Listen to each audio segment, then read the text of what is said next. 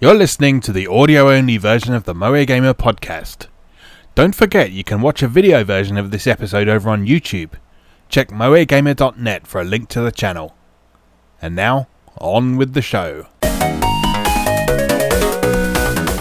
Hello everyone, and welcome to a special episode of the Moe Gamer Podcast. I'm Pete Davison from moegamer.net, and I'm joined by not one, but two of the best people on the internet today. So, chaps, I'm going to ask you to introduce yourselves today, if that's okay.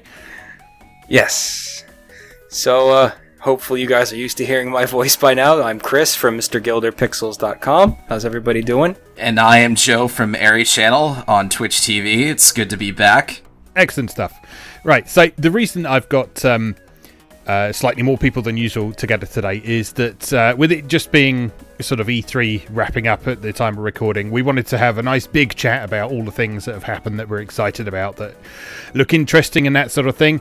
So it's going to be a slightly different format to usual today. Rather than starting with the news, we're going to save all our E3 discussion for our main topic of the day. So it's going to be a combination of news and the main topic, which means we're going to kick off with a bit of chat about what we've been playing recently, because I know Chris and I have got some stuff we want to talk about. Joe, I'm sure there's some things you want to talk about that you've been streaming or playing as well. So who would like to begin? Do we want to discuss our mutual fevers? Oh, that's as good a place as any to start, I think, isn't it? So, I actually don't know how you pronounce the name of this game. Do you say the cross or not? I don't think you say the cross. Yeah. Okay. Lapis Labyrinth. Then that's agreed. We'll call it that. So, Lapis Labyrinth is Nippon Ichi's new game, which had been teased for a little while and then sort of quietly snuck out probably a few weeks back now, wasn't it? And it's good. It's real good. Have you played this at all yet, Jay? Yeah, I played one stream of it, and every time I did, it felt like I was playing through a casino, through the levels, exactly. Like all kinds of lights and sounds. It was just overwhelming. I was like, what's this? What's that? What's going on? I'm just trying to get through this, and it's just total sensory overload, but it's fun. Oh, it's absolute chaos. So for those who haven't seen what this is all about yet, this is a combination of things, really. So it's ostensibly an action RPG, but it's also got some platform gaming in there. It's got some shoot-'em-up style mechanics in there, particularly with regard to power-ups and scoring and that sort of thing. So what it basically is an arcade-style action RPG with a strong focus on attaining high scores and combos. And so the way it works is you take a team of 4 adventurers who stack up in this adorable little dango stack, and you control the one that's on the bottom, and then you have access to the special abilities of the other ones, or you can switch between them. And you work your way through a series of stages. In each stage you have to find these purple diamonds to unlock the exit, and along the way you beat up monsters and get treasure. But the sort of core thing that's going on here is there's a combo count for how much treasure you've collected without taking any damage. And so the game is not about being especially challenging in terms of the combat itself. It's a game about not getting hit, so you can get this combo as high as possible and attain high scores, because the higher your combo is, the higher the score multiplier goes up and the more treasure you get, and the more you get exciting flashy lights and things. So there's this mechanic in here that's inspired by sort of pachinko machines, I think, called Fever, which is similar to what happens in a pachinko machine when you get like a whole torrent of balls comes out of the machine. In this, when you've collected a certain amount of treasure, you enter Fever mode, and there's this incredibly infectiously energetic music starts playing, fireworks start going off in the background, and suddenly everything you touch explodes into gems, and it's absolute chaos. And in order to allow you to enjoy that to the maximum, you are completely invincible while Fever is going on as well. So you can just keep beating the shit out of things and hitting blocks and watching all the pretty colours fly around the screen and lots of points. And it's incredibly satisfying. Yeah, I think to me, the pachinko thing is really what's interesting. Is I always like to pay attention to the deep mechanical design theories behind specifically Nippon Ichi games. And a lot of their games are always like, it's this plus this. So really what they've done here is tried to meld the aesthetic and like the viscerally satisfying feel of pachinko to an action RPG. And they've done it incredibly well. It's really, really interesting to me to play. Because pachinko, in a similar vein to the way this game is constructed, you can't really lose at pachinko. You can just not get as good a score at pachinko. You just play till you're done. And Lapis kind of feels the same way. Like, even if you're not, it's a great game to play if you want a relaxing time too, because it's a little easygoing, and the challenge is how much you want to challenge yourself to attain those scores. And I really appreciate games like that. Mm-hmm. Like, I'm the one scaling the difficulty based on my own goals. Yeah, I mean, technically there's no real way to fail as such, so like, even if you run out of time on a level or get caught by the phantom that appears when you do that, and you supposedly fail the quest, you still get a bunch of rewards for it. You don't get quite as many as if you completed the quest successfully, but you still get some stuff. So you're making progress all the time, even if you don't technically succeed at what you're trying to do. Yeah, and there's no punishments for failure. Yeah. There's no permadeath, which is so popular these days. Like, no, you can just keep developing your little dudes. Like, there's no loss. Yeah. Yeah, and there's it kind of opens up more and more progression mechanics as you go through as well. So there's this a system in it where your characters reset to level 1 every time you start a new dungeon run. But there's an element of sort of persistent progression in terms of their equipment, which is probably the most important thing. And then as you clear the early dungeons, you start unlocking these other elements. So first of all, you unlock a place where you can get these grimoires, which allow you just a permanent flat increase to things like hit points and attack and resistance and stuff. Then the next one, you unlock the blacksmith, which allows you to upgrade your weapons and attach various abilities to them. Then the bit I just got to, which is after completing the third dungeon, you unlock the dojo, which allows you to buff specific aspects of a character up to a certain point, and then you can increase the cap on that and so on. And so it seems like it's really simple to begin with, but the further you go in it, the more and more sort of distinctively Nipponichi stuff you start coming across. It's there's a lot of depth there. Yeah, classic Nipponichi, really. I think it's a game that's really well suited for portable play too on the Nintendo Switch, because it's quick and casual. You can pick it up, you can put it down at any time, and it doesn't really demand a lot of your time with each session. Mm-hmm. Yeah, I would agree with that. It's become a game that I play like out in the morning before work. Like, if I just finished my breakfast and I've got 15 minutes before I've got to drive to work, like, I fire off a couple runs in that, and it's really pleasant to be able to do that. Yeah, definitely. I mean, like a single run takes no more than about 10 minutes or so, because each floor has a 5-minute time limit, and most of the dungeons I've done so far have been no more than like 3 or 4 floors in total. So yeah, you can do a complete run of one of these stages in the game in 15 minutes or so. It's great. There's a certain amount of mobile game DNA in there as well, isn't there? Yeah, very much so. Especially with the way the missions end. So, like, when the mission ends, based on your performance, you're allotted a certain number of keys. And then you're presented with 3 treasure chests that will contain loot. You're given a clue as to what type of item they contain. And then you have to choose which of those 3 treasure chests you want to open. You can keep opening treasure chests until you've spent all your keys. So there's a heavy gacha element there, but no microtransactions. So really what they've done here is they've melded the kind of gimme roulette wheel slot machine addiction factor and satisfaction that's inherent in a gacha mobile game, but they've rid it of all like the pleasant pain or whatever terminology that the mobile game writers assign to shit like this. So it's literally just all pleasure with zero punishments, and like, okay, so you didn't pick the right treasure chest, cool, you can do another run, you can replay any of the missions. So it's just all satisfaction with like no letdown. Yeah.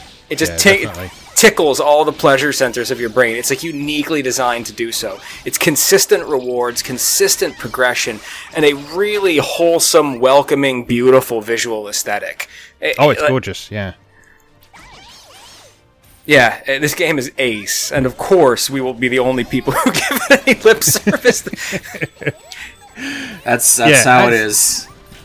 Yeah. That said, I have been looking around at sort of reactions to this elsewhere, and it seems to have been received pretty positively by a lot of people. Like I've even seen sort of reasonably high-profile people like Jim Sterling covering it and being quite positive about it as well, which is unusual for this kind of game. So I think it will be acknowledged. I don't think it's going to sell a lot of copies or anything like that, but I think it will certainly be appreciated, but it could probably be a little more appreciated as always. But so if you fancy something that's a bit of fun and will keep you busy for 10-15 minutes at a time, then yeah, Lapis Labyrinth definitely worth your time. Also the cuties. Oh yeah. Cute, chibi, chubby cuties, definitely. The words, whatever. I like the necromancer. Yeah, and I like the mage because she has kitty ears. Yes. Yeah, she's my main at the minute, just because she does astronomical amounts of damage if you upgrade her weapon as much as I have. Yeah. The nun is great, too, with her, like, jabby spear. Because she does, like, the lightning fast, like, 100 jabs. Yeah. Yeah. All right. Well, as tempting as it is to make this a Lapis Labyrinth podcast, let's move on a little bit. So, Joe, do you want to talk a bit about what you've been playing or what you've been streaming lately? Yeah, I can get into a little bit of both, but man, I've been playing so much lately. So, off stream, I've been playing a lot of mobile games. I've been playing Dragalia Lost. Mm-hmm. There's not a lot going on in the game right now. They just released a new Void Dragon. So, for those who don't know, the game has a progression system where it has an end game. You face one of 3 high dragons, which are the hardest opponents in the game. And the game has a very heavy co-op element. So they're kind of like... They're like legitimate bosses. They have all these mechanics and things. It's kind of like a mini-raid, for those of you familiar with MMO terminology. So right now, a lot of players are trying to gear up using the Void Dragon to get to the High Dragon.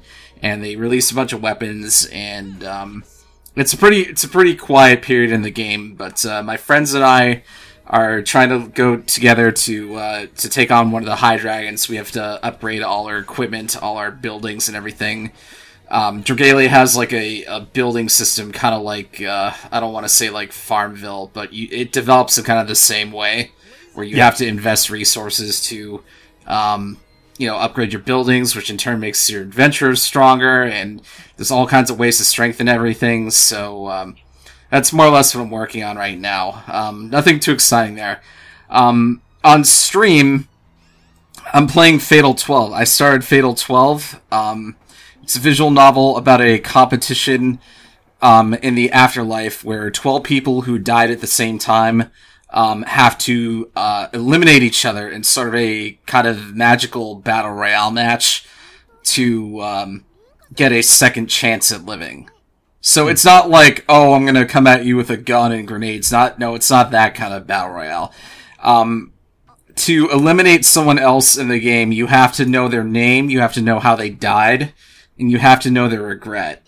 So, the participants are people from, like, all around the world, and they have to learn about each other, and learn about their motivations, their personalities, and everything. And it's just really, really, really interesting overall. So, I'm probably going to be wrapping that up soon. But, I've been really, really enjoying that so far. There's some Yuri elements, too, in it. For people who like that, but I don't want to spoil too much. I was gonna say, so for people, because we don't call people who don't like that people. We call them monsters. Of course. Yeah, so I was looking to wrap that up soon, and tonight we're going to be playing some Tekken 7 as a group. And next week, I'm looking to play Bloodstained very soon. Yes. Followed by Judgment. And are we all backers here? I think we're all backers. I am a backer. Full disclosure, I am a backer. I backed at the $60 level to get the GOG physical version. So what they said in their email for PC players is that we would get a code on release date, and then the actual physical version would be following thereafter. It's just that the console versions got shipped out first. So that's where I'm at. I kind of wish they'd sorted this out a little bit earlier, because what this basically means is that the physical PC version is going to be complete. It's going to have all the stuff in it, whereas the console versions, because they had to arrange them so early, there's no way that they can include all the post-launch DLC on the cartridge or disc or whatever. So I kind of wish I'd known that a bit sooner. Otherwise, it might have plumped for the PC version. But as it is, I'm getting it on Switch. So you know, there's totally going to be a complete edition down the line. I'm sure there will be, and I'll buy it again like a sucker I am. So. Yeah, I mean, I'm fine with it so long as I get to play day one. I have no complaints there, and I've been looking forward to it for a really long time, so I'm hoping that it turns out great. I mean, but after that, I was going to take a break because I'm going to go away to Anime Expo the first week of July, so that should be a lot of fun. Cool. All right, well, plenty on your plate then, certainly, and I think we're all looking forward to Bloodstained, so yeah. I keep forgetting about Bloodstained. Like, in 4 days, we're going to have a new EGA game.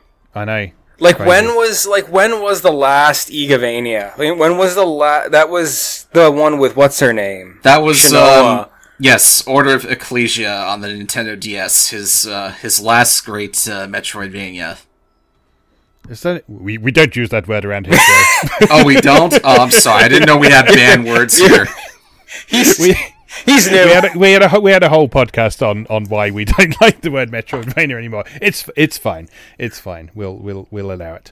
Has there really not been a Castlevania on 3DS aside from Mirror of Fate? There has just Mirror of Fate. That's it. That's crazy. Which is a great game, but it doesn't feel like like an EGA game. Yeah, so that's bonkers. Been a long time since this guy's made something for us. Yeah, well, hopefully it is everything that everyone hoped for. I actually watched some of the trailers for the first time recently, and I love the trailer where he shows the graphical improvements, and like he's just. There's just like it's showing footage of the game with all like Steam comments of people whinging about the graphics and so on, and then he's just sitting in his throne. He throws the wine glass aside and he's like, "I will show them. I'll show them all." And then he's like doing a split screen. On the left hand side it says "poop," and then the right hand side it says "new." It's brilliant. It's fantastic. Yeah. I had to express some concern because I know that Inti Creates was moving over to make that 8-bit game. But the 8-bit game turned out really well, and now that Way Forward is on this, I still have faith in the project because Way Forward has a very strong pedigree when it comes to making games of this sort, especially with their Shantae series. So I think it's safe to have high hopes for this one. Yeah, very excited. All right, Chris, have you got anything else you want to mention? Yeah, you know what I've been fooling around with lately? A little game that's available on like every platform known to man, because it actually started on the mobile phone, but it's not like a mobile game. It's just a game that happens to be on mobile. It's like a fully featured game. It doesn't have like microtransactions and stuff. It's called Cyrillium 2. So I'm playing it on the Vita. Limited Run did a pressing of it a few months ago, and it's a truckload of fun. Yeah, it's basically just. Imagine the infinite everything ethos of an NIS game, like a Disgaea or like a Lapis Labyrinth, like we were talking about, but applied to a Pokemon / Shin Megami Tensei style monster collecting game. Well, this sounds right up your alley. Yes, it's a very fine time. So you basically this thing was clearly made in RPG Maker with like the fonts and the menus are like, it's all ugly, like stock fonts and like stock resources. But, it just plays really solid. It's like you're like the king of this kingdom who can like raise monsters, trying to like defend the kingdom from some kind of like overarching like galaxy threatening like threat and whatever. And the way you do this is by like talking to your crystal and like delving into these dungeons, which are all randomly generated. And every time you dive into these dungeons, they build a floor for you based off of a collection of elements. I think there was maybe like 12 different elements or themes. Then that dictates the layout of the dungeon, what monsters you'll be able to fight and collect in that dungeon. And it just like goes on like to infinity. Like, I think you can level your monsters up to, like, 999 or whatever, and, like, nice. You can breed them and, like, crossbreed them. You can break them down and then reincarnate them with stats so they're more powerful next time. And it's just all the classic stuff you expect from a monster collecting game. So, like, there's a tree of elemental weaknesses that all interrelate. And it's just great. You also, the monsters can be equipped with weapons. The weapons themselves also level up from use, can be tinkered with at a blacksmith. So, like, if you're, like, a guy who likes RPGs that are narrative light but mechanically focused, Ceruleum is a massive time sink in a very positive way. It's just old school pixel art and Dragon Quest style combat, where it's just like you see the monsters in front of you, they stand, they're all square shaped. But it's just a little indie thing, and I'm having a ton of fun with it because of just the random generation for the stage layouts and the sheer volume of content. It's a great little Vita treat to tinker with. Oh, cool. Sounds great. I've not heard of that one before. I mean, I've heard the name before, I think, but I didn't know anything about it. But yeah, that sounds really cool. Yeah, there's 2 of them, but I think you can just dive right into 2. I think it's a bit more mechanically polished than the original. And like I said, narrative is not important, so I would just check out 2. But yeah, Ceruleum 2, that's really neat. Cool. All right. Last thing I want to talk about is Kotodama, The 7 Mysteries of Fujisawa. Which is the first game that P-Cube developed in collaboration with a Japanese company called Artco Limited, I think they're called. But yeah, this is a really cool game. This is mostly a visual novel, but it's got puzzle game sequences in it as well. So it is not, as some people have accused it of, being a Honey Pop clone, because it's not a dating sim, and it has a narrative rather than just characters being entertaining. And yeah, it's kind of a sort of mystery / horror story. And so the idea is based around sort of the fairly common thing you get in a lot of anime and games that are set in school environments, which is that the school has it has seven legendary mysteries surrounding it, and you are the new kid at school. And you start hearing about these mysteries, and you get roped into investigating them by the Occult Research Club that apparently all Japanese schools have. But the twist is you transferred out of your old school for mysterious reasons that are probably something to do with the fact that you made a pact with the demon that allows you to see the truth inside of people's hearts by manipulating their emotions. Standard high school shit. Like in every Japanese high school, yes. There's always one. Yeah, exactly. So the way this unfolds is that on your first playthrough, you go through a pretty linear storyline. There aren't many choices to make, and you end up at a point where something, I won't spoil it, but something goes wrong. And you end up going back to the start of the story. And then something goes very wrong, and then you go back to the start of the story again. And from that point on, you then have a lot more choices that you're able to make along the way that allows you to delve a lot more deeply into these mysteries and uncover the actual truth behind them. And so, yeah, the sort of flow of it is basically there's a bunch of visual novel stuff. You then have a sequence in which you can go between different areas in the school, and different things happen according to the order that you do things in.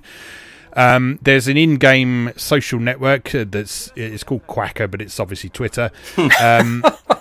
But certain events are dependent on you having read messages on there as well. So, for example, you might see some people discussing one of the kids at the school, and they say, I know this kid, he's the childhood friend of the librarian or something like that. And if you've read that tweet, you will then know when you next go to the library to ask the librarian about being childhood friends with him.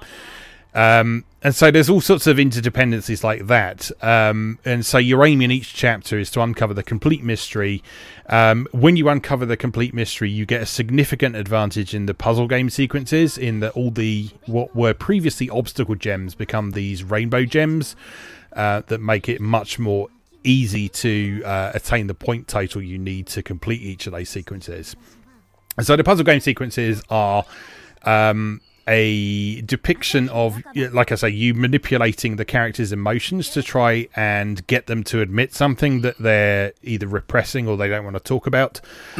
And in doing so, you it's like a grid of gems, but it doesn't play like Bejeweled, so it's not swapping gems. What you do is you click on a gem, and it sends that gem up to the top of the column that it's in, and then you have to make lines of 3 or more by doing that. Because it's a very different way of manipulating the board to something like Bejeweled as well. It takes a bit of adjusting to, but it's it's really interesting strategic gameplay in those sequences. There's lots of people in their underwear because you are apparently imagining stripping away the layers of truth as just stripping off their clothes. So that's cool. So that sequence you were talking about, it reminded me a lot of that thing you do in Phoenix Wright, where you have to undo the witness's psycholocks. You have to break through by presenting evidence. So is there any of that involved? It's not a full-on adventure game, so there's no sort of inventory manipulation or presenting objects or anything like that. It's all to do with the context in which you reach these various scenes. So like I say, if you checked Quacker before you speak to a particular character, your protagonist will know to mention something. Otherwise, they might not remember it. But then there's also the twist that the protagonist remembers the previous playthroughs as well, so that he will reach particular situations and know that, oh, right, I should keep this person away from this location at this time because otherwise something bad will happen, and you'll get reminders that way as well. So it's not quite a full-on adventure game like Phoenix Wright is, but there's certainly elements of that sort of thing there. And so I am currently at the point where things go wrong in your first playthrough, and I think I've done everything I need to actually be able to proceed past that now. And then there's 2 more chapters after that to finish off the game. So I'm looking forward to seeing how that all concludes. But it's a really fun game with a really interesting structure. And the fact that it's got this interesting structure means that you can immediately tell from a review of it whether the reviewer actually bothered to finish it or not. Yeah, I like that. So yeah, that's definitely worth checking out. I'm enjoying that a lot. And I hope we see some more stuff from P-Cube then, because I hope this is a successful. I mean, it seems to have been quite well received by a lot of smaller sites and YouTubers and that sort of thing. So that's good. I hope that encourages them to keep doing what they do. Oh, speaking of P-Cube, I know they have Gun Pixies coming out, and I saw a listing on PlayAsia for a Day 1 edition with an art book. So nice. I know that's going to be a thing in the EU. I don't know if it's going to be available in the US. I kind of hope it is, because I'd rather not have to import that, but... Yeah, you can definitely get it natively here, because I pre-ordered it on Amazon as soon as it became available. But yeah, I don't know about North America, so can't help you there, I'm afraid. But have a look around. If not, you can probably import the European version from Amazon if Amazon Europe ships to the US. Because I know that Amazon US ships to Europe, so... Yeah, I'd have to check the other on way that. around, though. There are also loads of sellers on eBay that sell EU games with free shipping to the US. Yeah. I got my copy of... I have an EU copy of the complete edition of Bloodborne that I got for a very inexpensive price, shipped to the US for free. Oh, that's cool. I got a copy of... Well, that Anima, Gate of Memories... the only way to get the physical version in the US originally for the PS4 was this big, stupid collector's edition that had all this stuff in it I didn't want for $60. Yeah. So there was a $30 version in the EU that I got shipped here for free from eBay. So cool. If getting EU copies of games is something you're after, I recommend checking eBay as well. I've been trying to do that myself for the second Shadow of Mordor game. Oh, right, yeah. Because the complete edition in the US, all the DLC isn't on the disc. Oh, it's just like programmed on the disc to prompt you to download it. Right. But for some reason, it is all on the disc in the EU version. Oh, that's weird. So it's worth importing. Yeah. But yeah, eBay is a really good place to check for import stuff. If you don't want to pay the exorbitant shipping fees from PlayAsia. Yeah. All right, cool. Well, that's a nice mix of stuff there. Does anyone have anything else they'd like to bring up before we move on? I do, but I'm going to keep some of them in reverse in case I don't have anything fresh for next time. Because I hate when I come to the table and it's like, Chris, what have you been playing? Nothing. If by playing you mean painting, then everything. But no, I just buy video games. I don't play them. Yeah, I think I've brought up everything that I plan to do, so I'm good. Good stuff. All right, let's take a short break then, and then we'll get into our E3 discussion proper. So we'll see you in just a moment.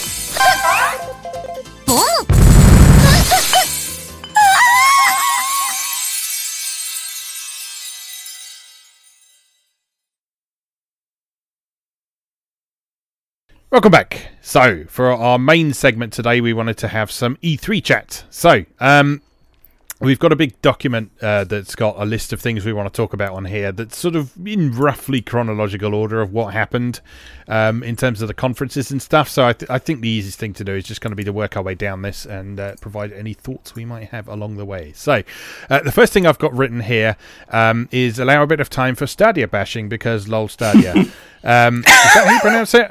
Yeah, I don't even really care because it's a piece of shit. I've been pronouncing it Stadia, like Stadium.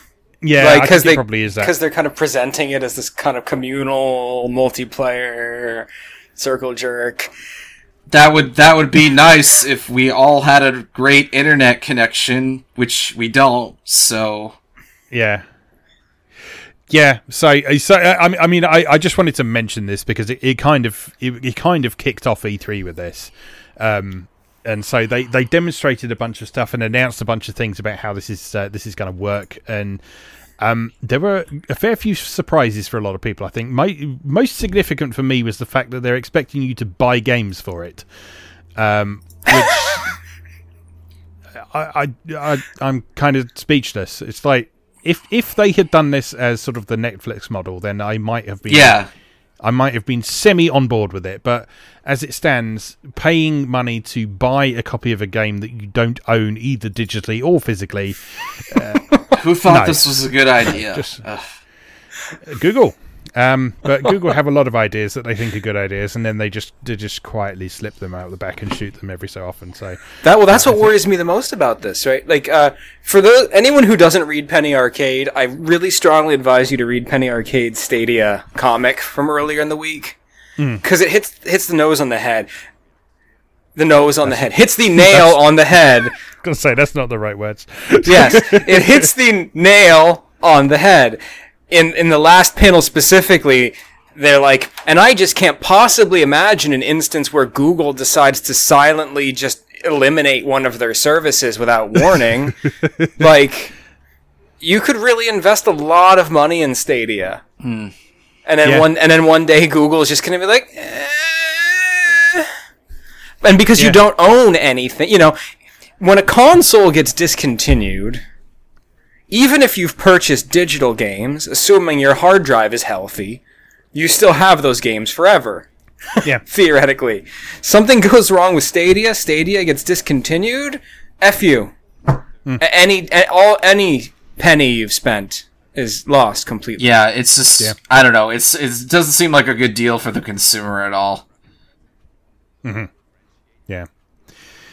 Anyway, like I say, I don't want to dwell too much on that because I just did want to acknowledge it because it kind of kicked off the whole of E3. Sure. So let's move on to some stuff that showed up in Microsoft conference. Now, I don't think people were expecting very much from Microsoft conference after their last couple of years showings, but there were actually some really interesting stuff came up in this one, I think.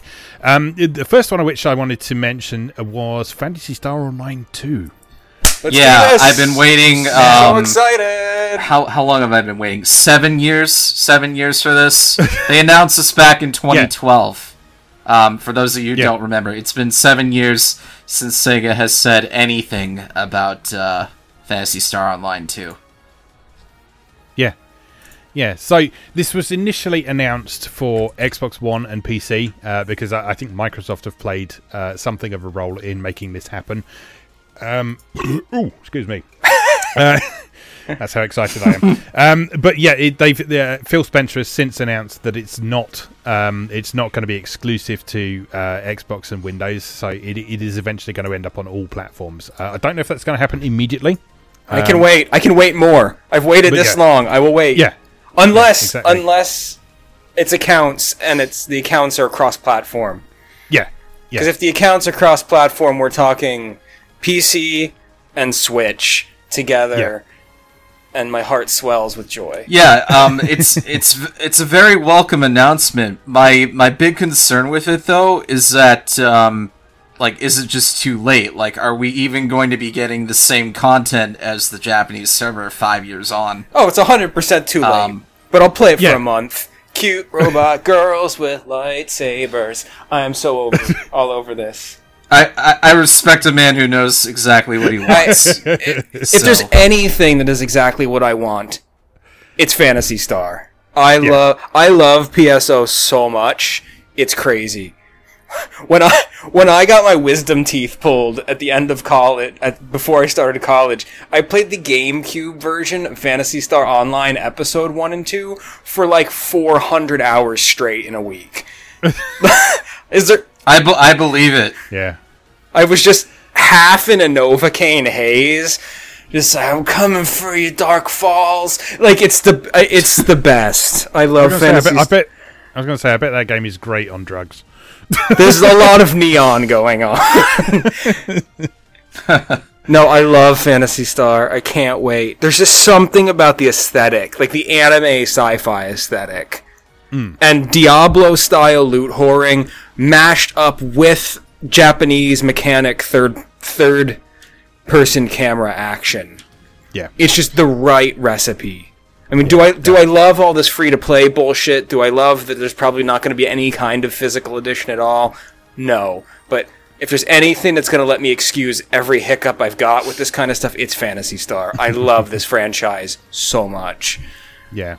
Personally, I'm fine with the free-to-play because I'm averse to pretty much anything with a subscription now because I think, for me personally, there's like that implication that you're making a commitment with the subscription. Yeah, I would agree with that. So, you subscribe to something let's say you subscribe to Final Fantasy 14. It means, you're kind of committed to, okay, I'm going to be playing this game a lot this month, for the 30 days or so that I play, maybe in hopes of reaching the end of the game or the end game or what have you. Because, most MMOs start and end the same way. They have this end game where it's like, you either you participate in this raid with, your guild, or you don't really have much to do, so you stop playing. Yeah. That was my... 14 is kind of interesting because they do have the ongoing story in that, and so sort of every 3 months in that you're getting the new story. But yeah, you're absolutely right. In between those new episodes of story and stuff, it is either raid or grind up your ultimate weapon or whatever. So yeah, you're absolutely right. It's just my personal preference, and that's why I ended up quitting Final Fantasy XIV. But with a free-to-play model, I don't have any such commitments, so I can just pick it up and put it down whenever I please, and not have to worry about the money or the time spent in it or whatever. I think it's a much better deal for me. Yeah. I think the thing though too that's important to remember about Phantasy Star is, a lot of people who aren't like the three of us who think a lot about game mechanics are going to throw the term MMO around a lot. Mm-hmm. But Phantasy Star at its core is not an MMO. Yeah. Phantasy Star is third-person Diablo. Mm-hmm. It is an instanced game. Yeah.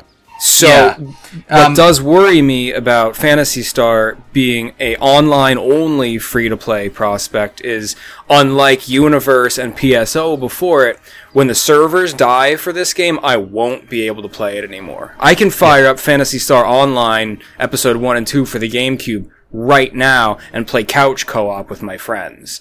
That's not going to be part of this equation. So, the archivist and collector in me does bristle at this structure a little bit. Yeah. I wonder what they're going to do with that, because it does have a single-player story. There is a bunch of story and content that you can do by yourself, and there's NPCs that join you and all that sort of thing. So it's got the same structure as the original Phantasy Star Online. So I don't know if they've got a plan in place for when they do decide to shut the service down. But yeah, that content is certainly there. So there is some game to enjoy, even if it doesn't work anymore online. But yeah, I guess we'll have to wait and see on that one.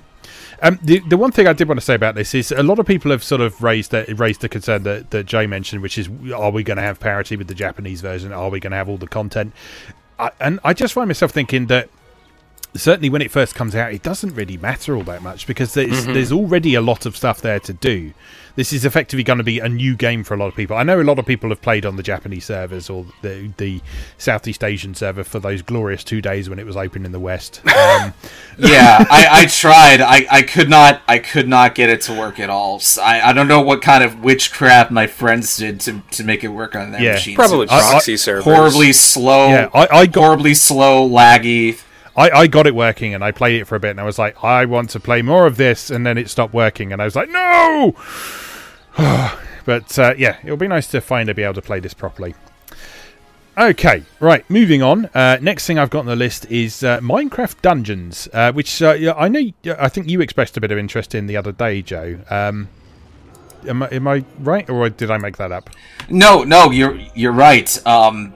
And I know this is going to come out like way out of left field for me, but I really like the way the game looked. It looks like a fun, charming, Diablo-like for pretty much everybody. Yes.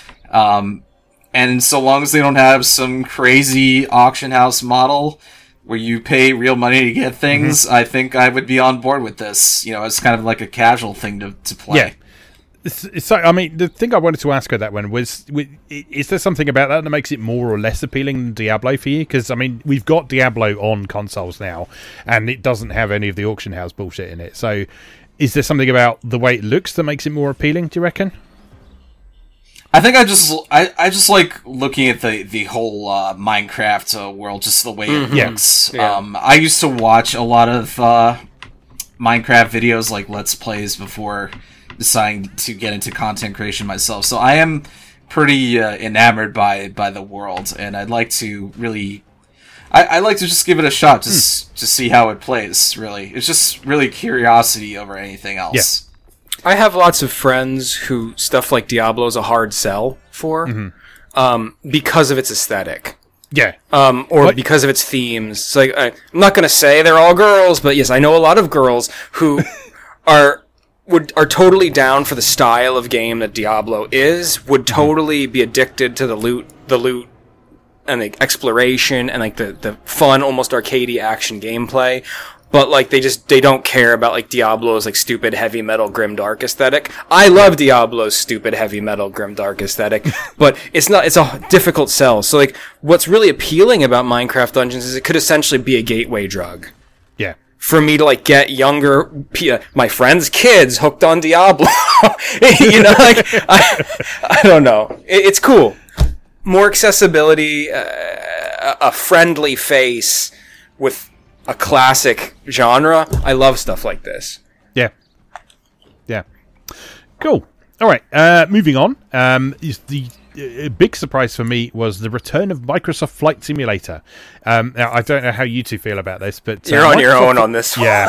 Microsoft Flight Simulator is something that I grew up with because my dad was obsessed with it. Like right from the Atari 8-bit version, before it was a Microsoft product, it was by a company called Sublogic. And the first article that my dad wrote for a magazine was about Flight Simulator 2 on the Atari 8-bit. And he was thoroughly enamored with it ever since. He insisted that it wasn't a game, mind you. If you called it a game, he'd get very upset. Because no, it's a flight simulator. It's called Microsoft Flight Simulator. It's not a game. It's not a game. It's a program. Yes, absolutely.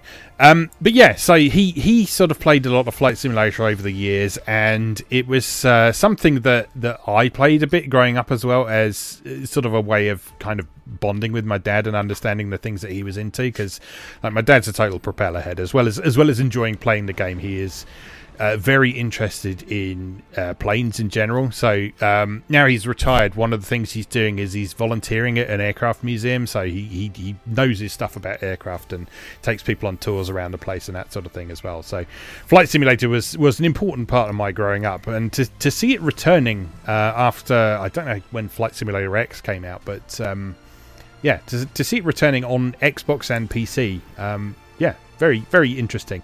And if the in-game graphics are anything like that trailer they showed, which they claim it will be, then yeah, this is going to be pretty gobsmacking. That trailer was terrifying. It's just real life. Like, what is going on? Yeah. Yeah. So, but yeah, if you've not experienced Flight Simulator before, it is the most boring game on the planet because all you do is fly around. But sometimes that's nice because sometimes you just want to chill out. It's the same kind of appeal element that some stuff like Euro Truck Simulator has got. So yeah, it's just like pure relaxing escapism. Yeah, exactly. So it would probably be a good game for like Let's Plays and streaming as well, because you could just go on a flight and you could just like chat with people while you're flying, for example. So that would probably be quite fun. But what were those videos you sent me that one time of those guys who just have they run the control tower? Oh god, yeah. There's a channel on YouTube. I can't remember his name offhand. It's something 95, but it was the funniest shit I've seen in a long time. There is a way you can play Flight Simulator X multiplayer, and one of the things you can do in multiplayer is not fly a plane, but you can man the control tower, and so you can sort of guide people in and give them landing clearance and that sort of thing. And this guy's put up a bunch of videos of people who come in and they're obviously just like trolling. So there's like sort of a jumbo jet comes flying straight for the control tower and that sort of thing, and he's just like talking to people who are obviously stoned, and yeah, it's pretty hilarious. So I want more of that in stunning 4K. Yeah, exactly. All right, moving on. Next thing I've got on the list is Tales of Arise, which is the new Tales of game from from Bamco. Oh my gosh, that game looks like such a visual upgrade over everything else I've seen from Tales. It's incredible. Yes. Can't wait. Yes, and we've had actually today at the time of recording, we've had a few more details revealed about some of the characters and the voice actors. So the two main characters in there, we've got this sort of badass knight-looking dude called Alphen, apparently. Next, and then we've got a pink-haired waifu called Shion, who's lovely. Oh, there you go. So she is apparently from the planet Rena, and she is cursed by thorns that cause intense pain to anyone she touches. So, bad luck. She joins forces with Alphen for a hidden purpose and battles in rebellion against her own people of Rena. So the whole concept, from what I can make out, is that these two main characters, they're sort of from opposite sides, and they're forced to work together. And so there's obviously going to be a lot of sort of tension in that regard there. So, my God, they're totally not going to fall in love, though. Absolutely not. But yeah, she's pretty cute. So awesome. So some concerns and some things I'm excited about. Mm-hmm. So there's been lots of interviews and stuff talking about how this game is very much being approached as a reboot of Tales. Like, trying to create a new immersive experience and to create a game that's not bogged down by Tales stuff so that new people can get into Tales. Mm-hmm. And that's great, and I can't wait to see what comes of it. But part of me is also a little scared that these are gonna be the only characters. Because the combat looks radically different.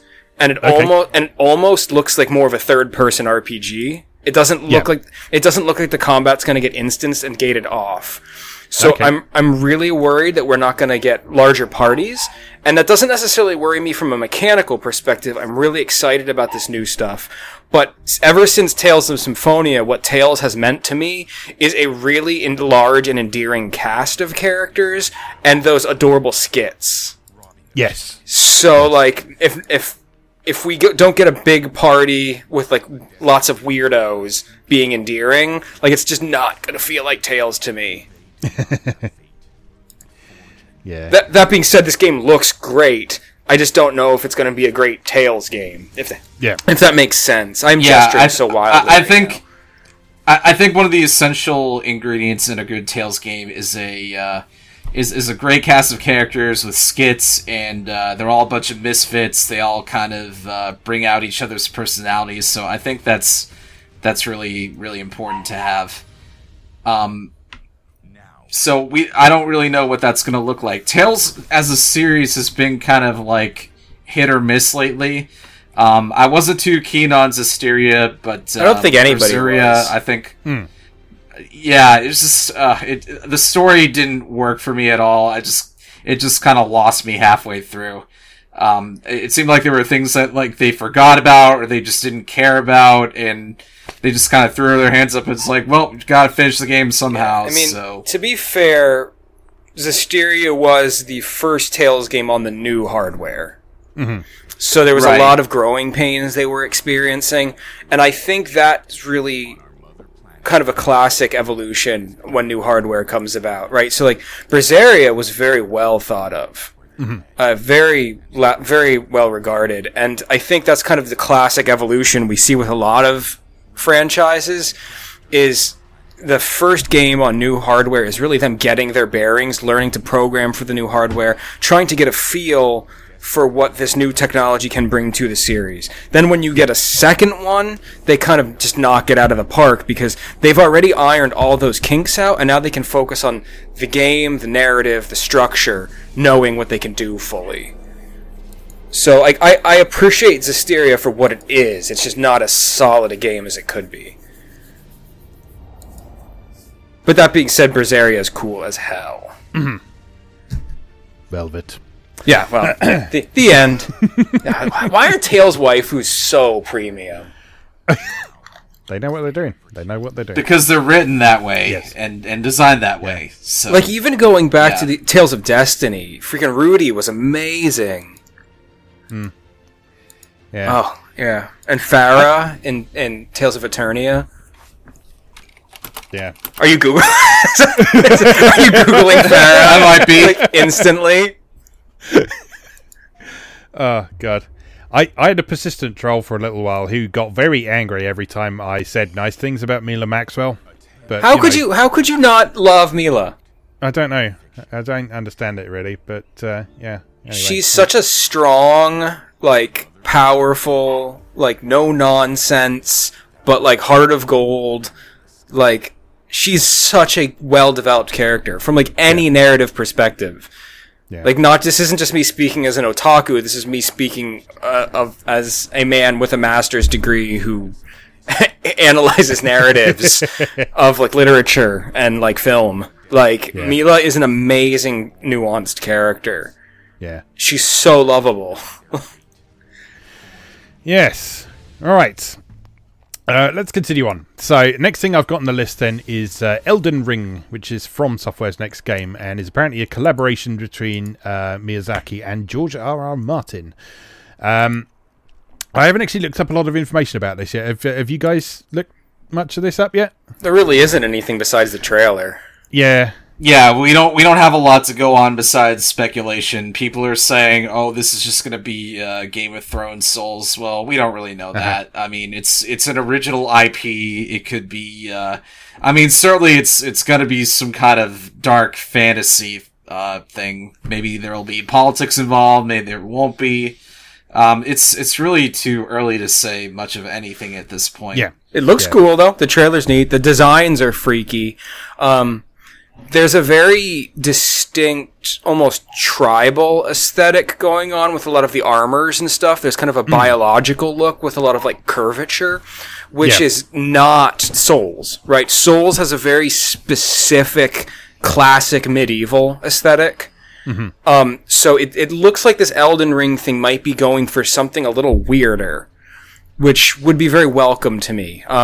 There's the character that they kind of show in all the still screenshots, then all the articles, kind of has that, like, beaked helmet with that kind of alien curvature to it. And in the cinematic, when they reel out from their head a bit, you can see that they don't have a right arm, and then they attach an arm. Oh, cool. Like a mechanical arm to their body.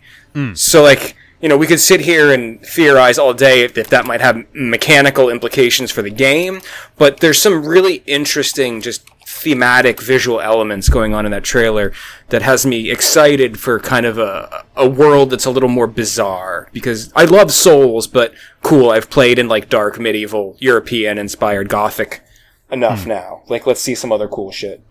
Because From can make weird shit. Like, the Otogi games, very specifically, are these beautiful explorations of classic Japanese folklore, but with this very strange, organic, haunted aesthetic that I've really been hoping they would return to in the near future. And some of the armor designs in the Elden Ring trailer are very reminiscent of Otogi. Oh, that's cool. Oh, yeah, one to keep an eye on then, definitely. Yeah, so not a lot that we know about that. It is going to be an action RPG from the sound of things, but that is all we know at the minute, I think, aside from the trailer. We hope that it turns out well. Yeah, well, I mean, they've got a pretty good track record at the minute, so yeah, I'd be surprised if it's not a good time.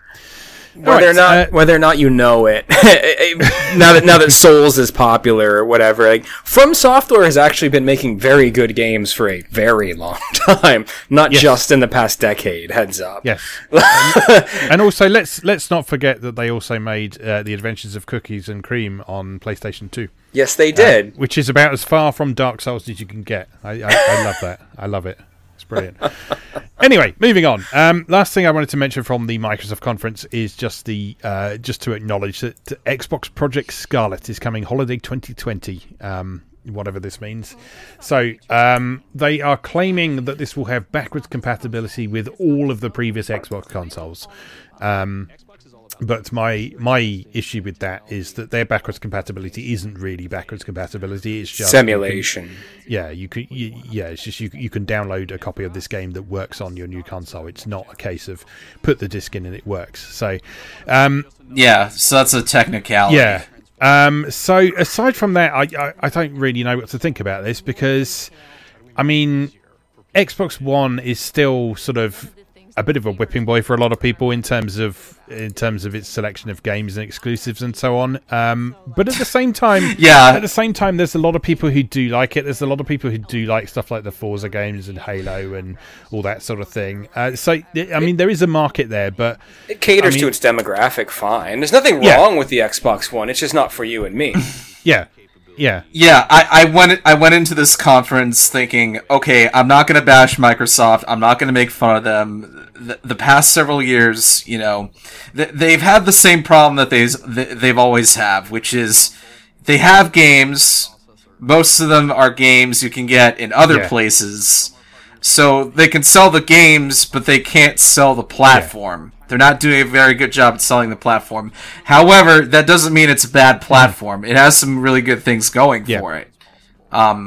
Just not so much the kind of games that we're into, like you said. I like Halo. I like Gears.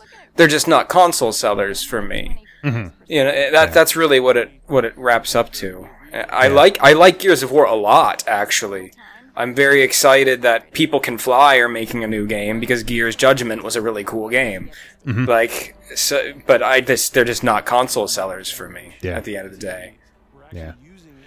Yeah, I've seen a fair few people being quite positive about the Game Pass stuff as well, and I mean it's not something I'm hugely interested in because I don't really want a subscription service for my games, but some people have sort of pointed out that this is going to be a good way to sort of try stuff out that you might not otherwise think of, and then if you like it, you could then go and buy a more permanent copy of that if you wanted to. There's also talk of sort of doing that multi-platform. I know there's been several discussions of it potentially happening on Switch as well as on PC and Xbox like it is at the minute. So, I mean, there's some potentially interesting stuff going on there. I think the most important thing to sort of take from Microsoft at the minute is that I think they've learned a lot from this last console generation, and I think they're quite willing to try new things to try and make things work a bit better for whatever comes next. I agree. I feel like now they've kind of shifted into more of a much more of a cooperative relationship than a competitive one, especially with Nintendo and I guess to some extent with Sony, but we don't really know what that looks like yet. As far as this next console goes, from a technical standpoint, it sounds, pretty impressive. Like, can they deliver on it? I don't know if that matters so much as having the games matters. The only reason people invest in this generation is because of exclusives. And now that we're kind of on the tail end of it, games that were formerly exclusive, like let's say on Sony's console like Yakuza, well, now you can play it on Steam. So for this next generation, exclusivity is going to be a much harder sell. It doesn't matter how good your specs are. And Nintendo, I would say, is doing pretty well with the Switch. So it's not as if, having the strongest hardware is what makes you come out ahead. Yeah. It's really the content and the experience that's going to win at the end of the day. I don't have a lot of respect for people who are tech heads in the game community. It's software that rules the day for me always. So I'm platform agnostic. I go where the games are. I've got a 360 because it's full of games I want to play. Yeah. But I don't have an Xbox One because it's not. It's that simple. Yeah, same here. All right, moving on. Well, before we move on, was there anything else from Microsoft that either of you wanted to bring up?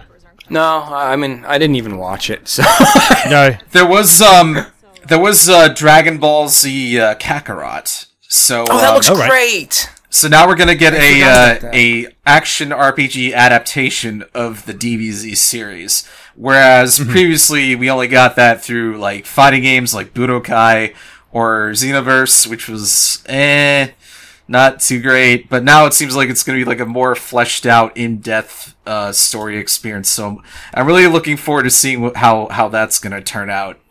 And this is CyberConnect 2, isn't it? Yeah, I believe so. They make wonderful games. So that's the second. That is the second time that Microsoft has revealed a DBZ game to us. First time being Fighter Z. It's been interesting because like it feels like they've kind of shouldered the burden of presenting a lot of these things where Sony's just absent and they didn't have anything ready this time. So we will never know why Sony wasn't at E3 this year. There's some shit brewing. Yeah. My best guess is that they just don't have anything ready. Like, they don't have new hardware ready. We're getting ready for a new console cycle, so I think it has to do with having new hardware ready. Their big titles for the last E3, which I don't really think they had a very good E3 last time. No, it was terrible last year. It was a lot of filler. There wasn't really a lot of content at all. I think it was pretty bad. But I think those titles that they showed are still well into development. They're probably busy with them, so they probably just didn't have anything ready this time. That's what I think. So, I say good on them for not making a mess of it then. If they knew they couldn't make a good showing, they did the right thing. Yeah. So I think even though their whole like state of play thing hasn't worked out well so far, in the end it's going to be better for them because it allows them to be more flexible. So it's like, okay, we're ready to show things now on this date. We're going to show you today, rather than being stuck, with an E3 deadline that they can't make. They could do like a direct format where they can show multiple times a year to keep that kind of hype going. So I think direct release is the best. Nintendo got it all figured out. Yeah. I recently I use the Shut Up app on Firefox. Have you ever used the Shut Up app? Yeah, I use it on Chrome. It's wonderful. Yeah. I've never heard of it. It turns off the comment sections on websites.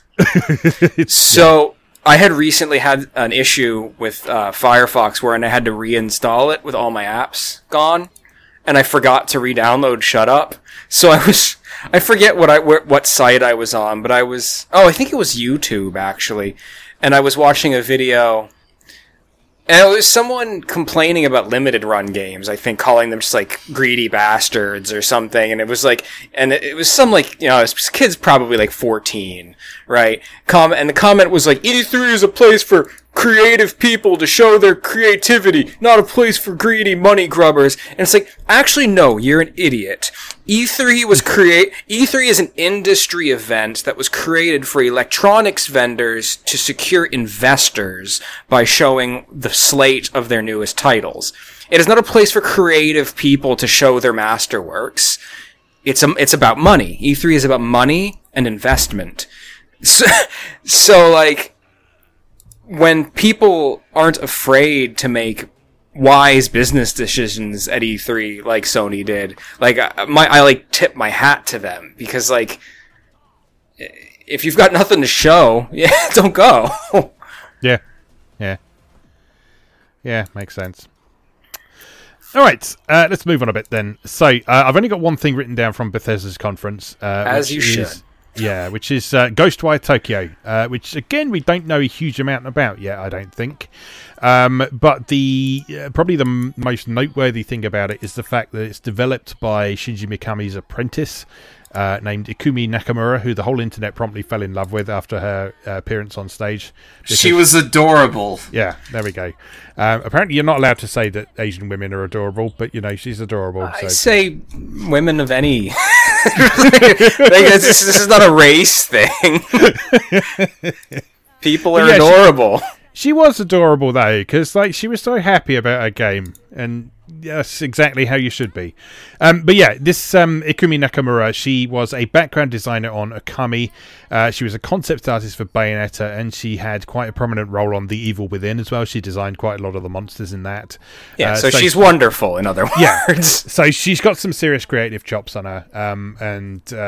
This is going to be an interesting one to keep an eye on, I think. So all we know about it so far is that it's an action-adventure game. It's based around strange disappearances in Tokyo and a strange new evil that is infecting the city. You have mysterious spectral abilities, and there's sort of occult elements, conspiracy theories, and urban legends. So, yeah, very intriguing prospect, certainly. And if they sort of have a kind of convincing virtual Tokyo to explore in there, that's going to be a lot of fun, I think. So, but as I say, this is one that we don't know a huge amount about yet. So, we'll be keeping an eye on it.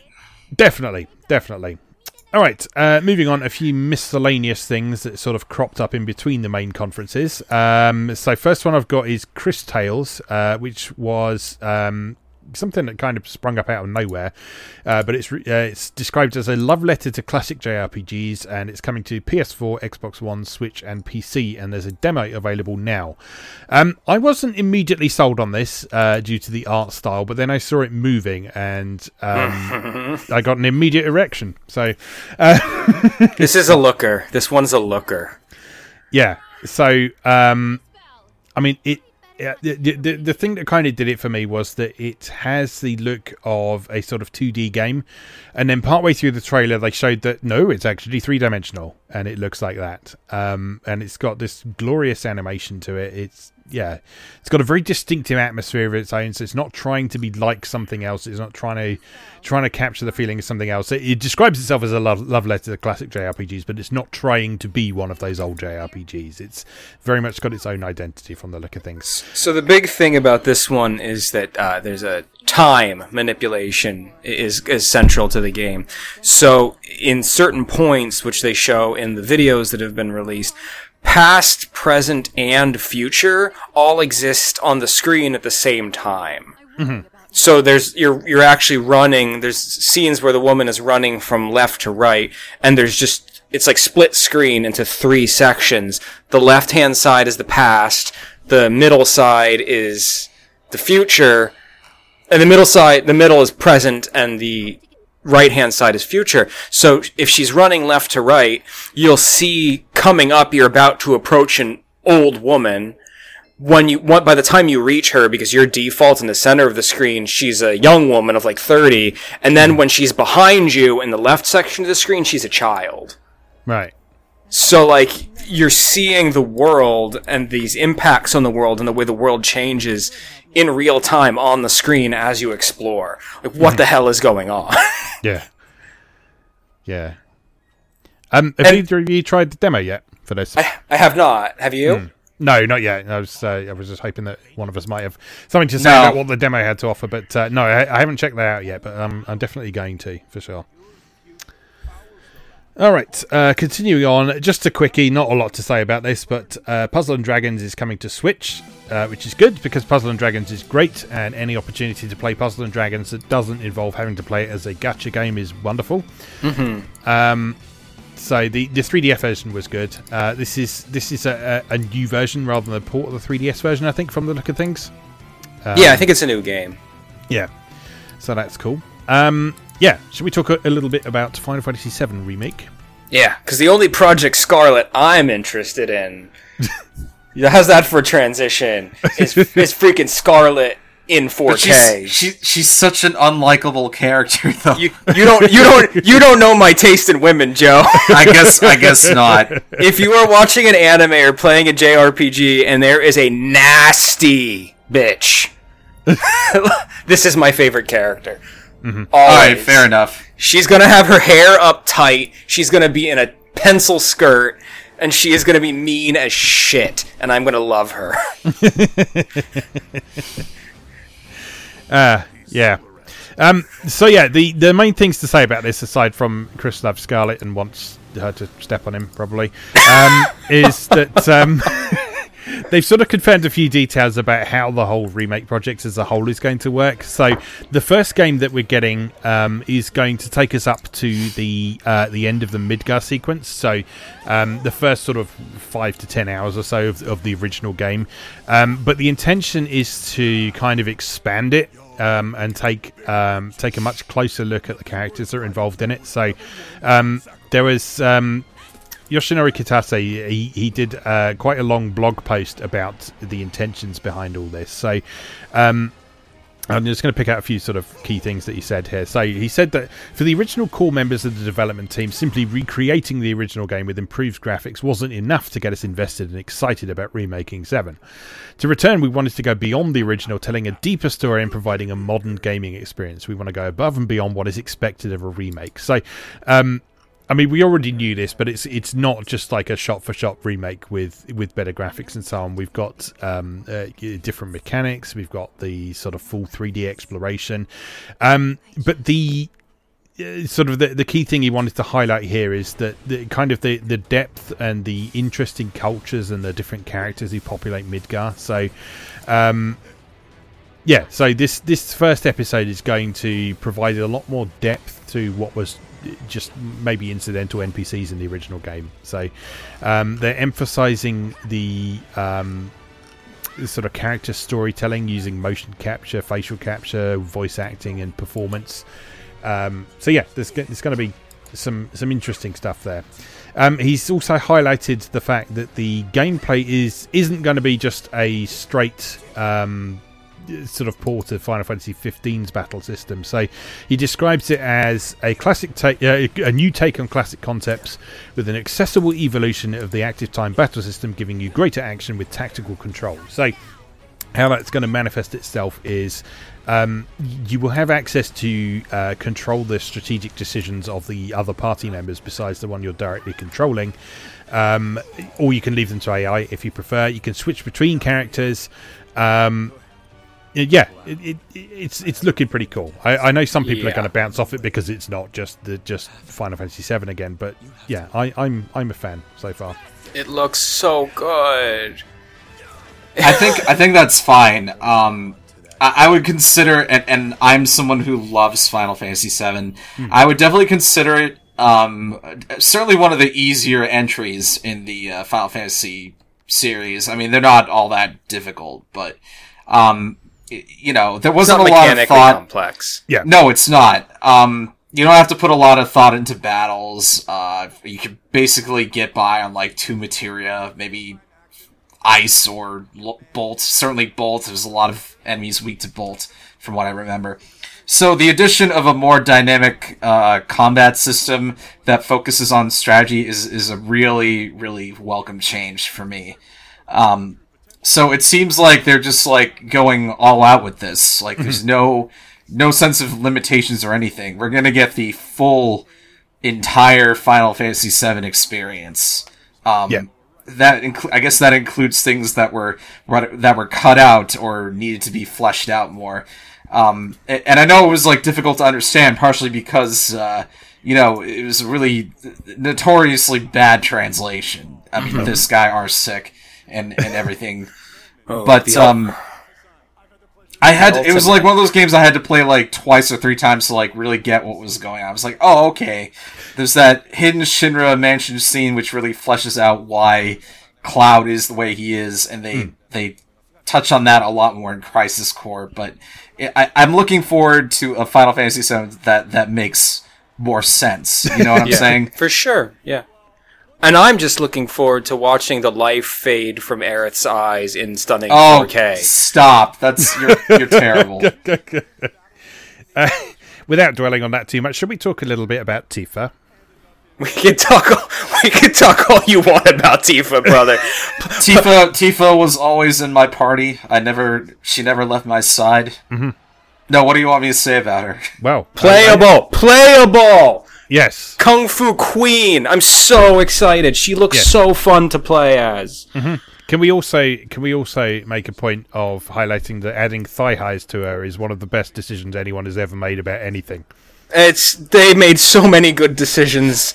When the minute she stepped on screen, I was like, they didn't screw her up. I was like screaming.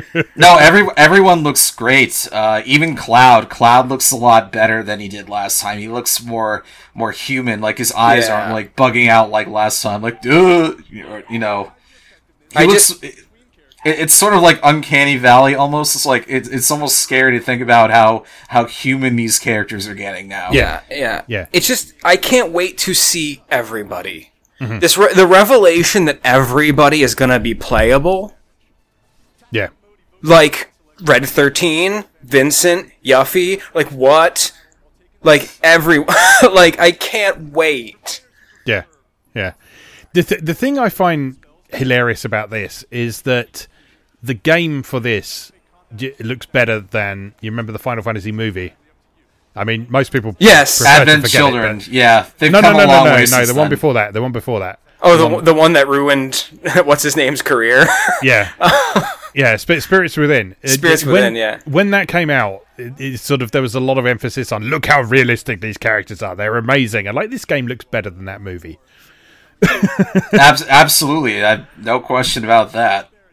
Yeah, CG does not age well. It's one of the reasons I always prefer 2D games, because 3D doesn't age well. Just imagine, in another 15 years, if we're not dead, we're going to think this game looks like shit. We're going to be like, man, FF7 Remake really didn't age well. You can't see the pores on Tifa's forehead. This is ridiculous. Well, I will always like that kind of, like, Lego. I mean, they look like Legos in the original, but there's something really charming about that. You know? I love it. I love it. And, as much as I would have liked them to stick with that whole anime aesthetic, I'm not disappointed because this is Square doing what they do best, which is making us really, really impressed with the visuals. Like, it's eye candy. It's amazing to look at. Yeah. This may be Final Fantasy 16. I mean, let's be honest here. Like, if we never got Final Fantasy 16, Final Fantasy 17, like, we could just be locked into this for a while. Mm-hmm. I agree with that. They've clearly spent a ungodly amount of money and who knows how much time on this. So I think this is, I wouldn't say it's a break game for them, but certainly they absolutely want this to do well. And all signs are pointing to it doing well because I hear the pre-orders for this, both this and Cyberpunk 2077 are pretty high. Yeah. I mean, let's be honest here. If we never got a Final Fantasy 16 and we just got this, would anyone really be that disappointed? Because the mainstream press, their fundamental criticism of every Final Fantasy that's come out since 7 has just been, it's not 7, so I don't like it. Mm-hmm. So really, this is just giving the public what they want. You want 7, you can have 15 games of 7. Yeah. I don't know. If you ask anybody what their Final Fantasy 7, I mean, what their favorite Final Fantasy game is, you're going to get a different answer with every person. Oh yeah, definitely. That's one of the things I love. Yeah. That's a debate as old as time, really. Mm-hmm. Amongst people who are hardcore. But like if you walk up to like a more casual gamer or someone in the games press who isn't an RPG head and ask them, "What's your favorite RPG?" Not even what's your favorite Final Fantasy.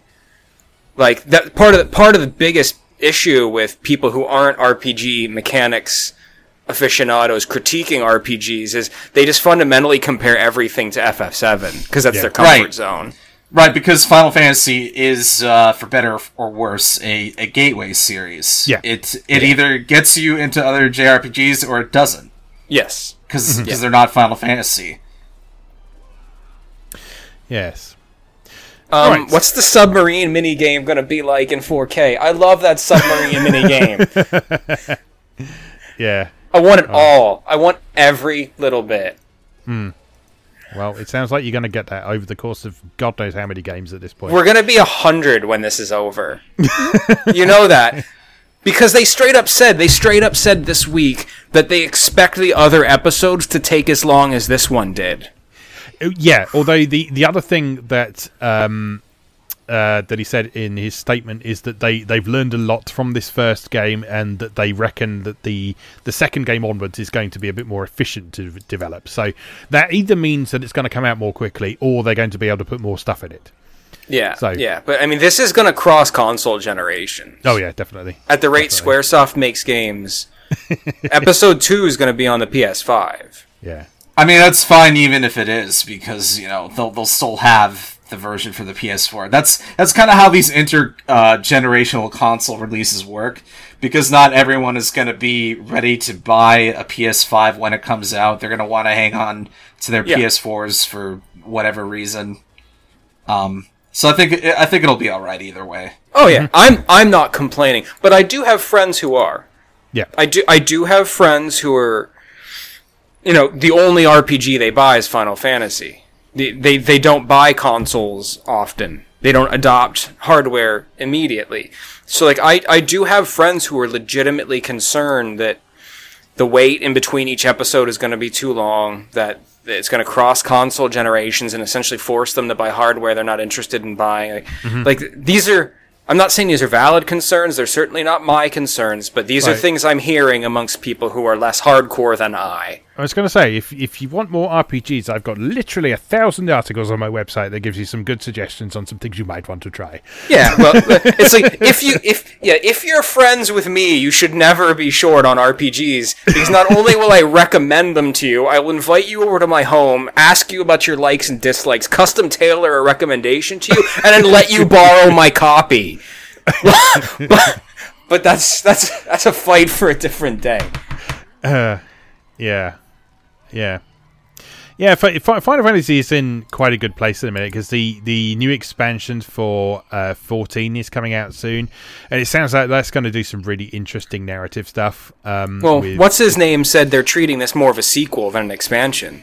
They do that every time. They did that with Heaven's Ward and Stormblood as well. But the interesting thing about this one is that there's like a strong emphasis on going to different worlds and different dimensions. So sort of at various points in 14's storyline, there's been the idea of the Warriors of Darkness, who are your counterparts from another world, and talking about this world called the First and different things. And so what a lot of people are expecting to happen is something that they've been thinking about for a very long time with 14, which is 14 acting as kind of a sort of a sort of nexus between all the other Final Fantasy worlds.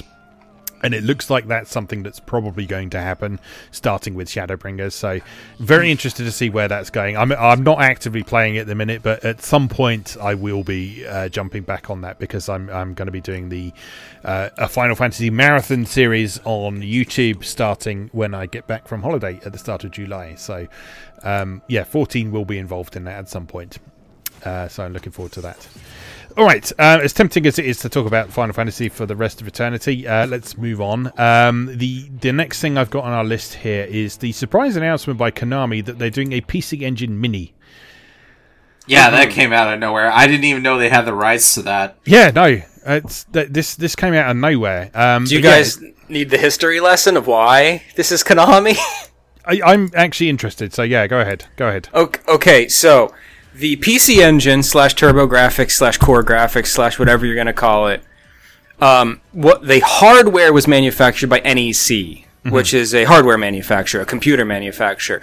But in terms of system architecture, the PC Engine was Hudson's system. Yeah. Okay, so that's why all the games for the PC Engine are on Hue cards. HUCE, the HU is for Hudson. Yeah. So Konami bought all of Hudson. Oh, right. Okay. I remember that. Konami owns all of Hudson. So, by and large, they also own the PC Engine. Yeah. Right, Because that it's makes technically sense. Hudson's hardware. Right. Okay. Yeah, that makes sense. Holler at your boy. I love me some. I love me some PC Engine.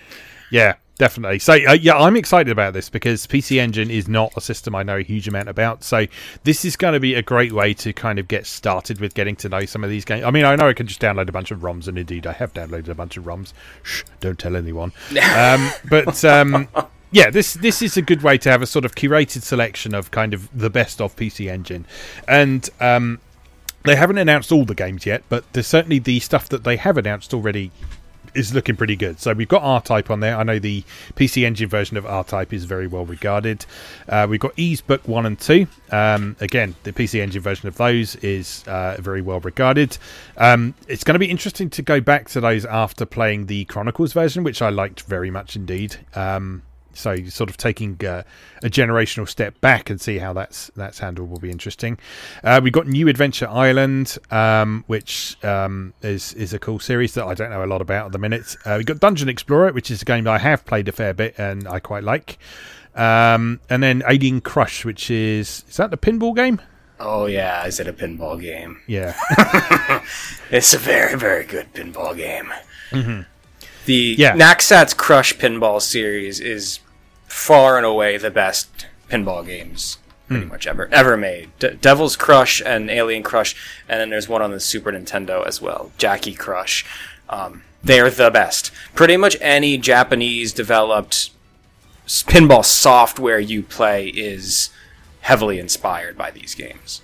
Yeah.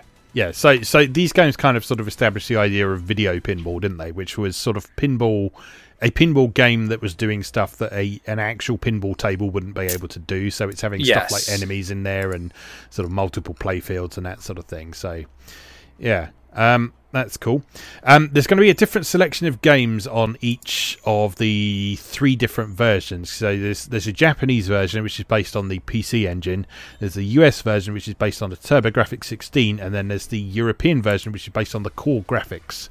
Again, I don't know the system super well, so I'm not entirely sure what happened. I was convinced that we didn't get the PC Engine over here at all, and I'm not entirely sure if we did or not, or if it was particularly widespread. But there seems to be the core graphics and the TurboGrafx 16 model seem to have the same games at the moment that's been announced, and Japan has a few different ones. So Japan, I think the noteworthy thing that Japan has had confirmed that we haven't yet is Rondo of Blood. Which is huge. Yeah. So I don't know if we'll get that over here. I would have thought they would have announced that already if we were going to get that here, but they could be keeping that as a surprise. You never know. So at the minute, the Japanese one has Superstar Soldier. Oh god, it's instantly best of. Yeah. Ys 1 and 2 again. Dungeon Explorer again. Is that a Bonk game? That looks like Bonk. Is it PC Dungeon? That's in Japan. Bonk is PC Dungeon. Yeah, and then something with a Bruce Lee looking dude on the front. I can't read those kanji. my Japanese reading skill is limited to the kana at the minute, so it's just called the something. And then there's a Bruce Lee looking dude at the minute, and it's Volume 1, if that helps. There's a bunch of like vigilante style games on the Turbo. They're just kind of like side scrolling beat 'em up kung fu man. It's the kung fu. So I think that's China Warrior. China Warrior. That makes sense. That game is not particularly good, but it is noteworthy for having massive sprites. Yes. So what's really interesting about this is they're not making a clear division between PC Engine and PC Engine CD games. Yeah. So that Ys Book 1 and 2 is a CD game, as is Rondo of Blood. Yeah. So they're also including CD games, which is kind of interesting. Yeah. Which means for the American version, we might get some really cool RPGs, because there's some really interesting stuff on the Turbo CD, specifically RPG-wise. Mm-hmm. Specifically, a lot of cool stuff that was localized by Working Designs back in the day. Yes. I'm thinking, of course, of the Cosmic Fantasy series. Mm-hmm. I would love if we got a Valis game on this thing. The Valis series is really, really cool. They're side scrollers, they're not RPGs, but really cool anime aesthetic. Classic 90s waifus with neon pink hair and bikini armor. Yeah. Is Valis the series where like the good last old days. installment was actually an Ergo? Yes. Yeah, it turned into... So. Yeah. It just kind of devolved into that. Give the people what they want. Yeah. It's like, you've stuck with this for this long. Here, have some porn. Nice. All right. Okay, so PC Engine coming... Is there a date on this? I don't think there is. Is there? Just coming soon. So yeah, looking forward to that. All right, next thing I've got on our list is some stuff from Limited Runs Conference. So they announced a bunch of stuff that's looking cool. So first of all, I think we can just have a brief bit of squeeing over the fact that both Freedom Planet and Blaster Master Zero are getting physical releases. Yeah, it's a dream. It's a dream come true. I believe my initial reaction to Freedom Planet was for me to text you in all caps, "I'm going to marry Carol," and then backtrack, and then wow, and then backtrack it to, I'm going to buy this game. I fucking love Freedom Planet. Yeah, it is a great Sonic game. It's the best Sonic game that was on the Saturn. Yes. That's how I always describe Freedom Planet to people. It's the 32-bit Sonic game that you never got. Yeah. So yeah, I've been holding out for a physical release of this for ages. So yeah, I'm definitely going to pick this up. I do have the PC version, but I haven't bought any of the console version just because I was hoping that this would happen, and it finally has. So, and that's this coming Friday. Yes. So 21st, I think, isn't it? Yeah, yes, 21st of June. And it's going to be a 2-week open pre-order. Mm-hmm. But there's probably going to be some kind of chaotic, beautiful, limited edition that will be timed. Yes. Yeah. And I don't know if I'll be able to resist it. I've resisted all of Limited Run's massive collector's editions up to this point, but I really, truly believe that Freedom Planet's soundtrack is the best video game soundtrack in the past 10 years. Yeah. It is phenomenal. And if there is a printed physical copy of the complete soundtrack along with a collector's edition, I might have to buy it. Yeah. Okay, so those are coming up. Other stuff that jumped out at me, there is Hover Revolt of Gamers, which has a dumbass name but looks really cool. I was vaguely aware of this game beforehand, but I hadn't really seen what it was all about, and it looks like a really cool kind of Jet Set Radio Future tribute. I have it on Steam, but I've never played it. Because that's the thing that happens. Yes, yeah. So I don't know a huge amount about this, but it looks like a sort of open world kind of skating game. So there's sort of Tony Hawk style trick systems and stuff in there, but it also looks like there's missions and stuff to do as well. So that's kind of why it reminds me of Jet Set Radio Future in particular, because that kind of combined the extreme sports aspect with a structure a bit more like a 3D platformer. So yeah, this could potentially be very interesting, and they're doing a physical pressing of that. There's also multiplayer, which is cool. Oh, yes. Like, if you ever wanted Jet Set Radio multiplayer, there's like a competitive sports game in it as part of the game that you can play. Yes, and it sounds like it's sort of drop in, drop out as well, so you can kind of basically open your game up to other players, and they can drop in and help you out with missions and stuff, so that's quite a cool implementation of that, if you're into that sort of thing. Blazing Chrome looked lovely.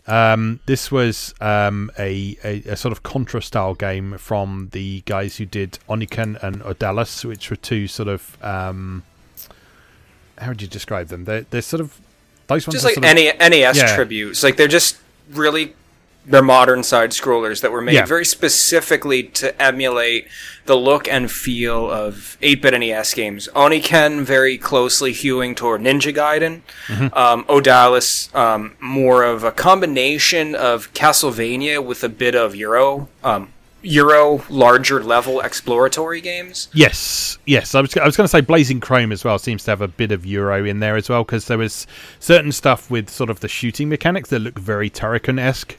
Yeah. With the sort of the multi-directional shooting and stuff. So yeah, this looks cool though. Moving on, we had a couple of Sega CD classics in inverted commas. So we have anniversary editions of both Corpse Killer and what's the other one called? I forgot. Double Switch. So there are versions of those coming to PS4 and Switch as well. Like I wrote in our notes here, I think it's good that they're making these games more accessible, because I mean they're part of gaming history. But do people really want these? Corpse Killer is a blight on the earth. And if I could round up every copy of Corpse Killer and just put it in a barrel and put some kind of corrosive substance on it and just turn it into a sludge, I would. This game is the worst of the worst. That being said, might be fun to play it now with substances in my body that I couldn't acquire when I was young enough when I first played Corpse Killer. True. Yeah. Basically, if you just want a Jamaican dude to scream, "I got your primo juju stick, man," in your ear every 30 seconds, Corpse Killer's the game for you. Yeah. So those are happening. And then the last thing they announced was, I think, the biggest surprise, which is that they have an agreement with LucasArts to revive all the old Star Wars games, the good ones. So specific stuff that they showed was stuff like Dark Forces, Jedi Knight, X-Wing, TIE Fighter. And I think the first one they're doing is Bounty Hunter. Yes. And then other stuff is gonna follow at some point. So did they show Republic Commando? I can't remember. That's a really cool game. That is an excellent game. That is an excellent game. Definitely. I mean, I'm not a big Star Wars fan or anything, but that is one of the games that I have played, and it was really, really good.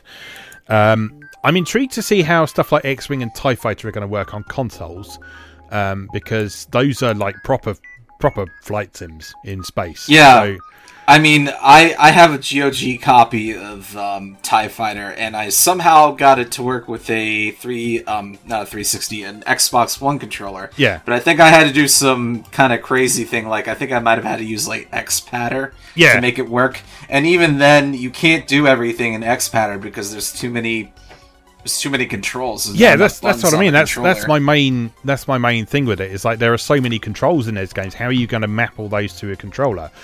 And I'm just having horrible flashbacks to the PlayStation 1 version of Wing Commander 3, which required you to press all 4 shoulder buttons simultaneously just to engage the autopilot. Hopefully they'll figure something out with that. But either way, it's good to see these games getting a revival, because those old Star Wars games, even if you're not a Star Wars fan, they are great. So let's check those out. Right. So, we've talked for about an hour. Do you guys want to take a quick break before we move on to Nintendo? Because there's a lot of stuff to talk about there. Yeah, that's good with me. Okay, all right. So we'll take a short break now, and then we'll come back and we'll talk a bit more about some of the other stuff that has caught our eye, beginning with Nintendo's conference. So, we'll see you in just a moment.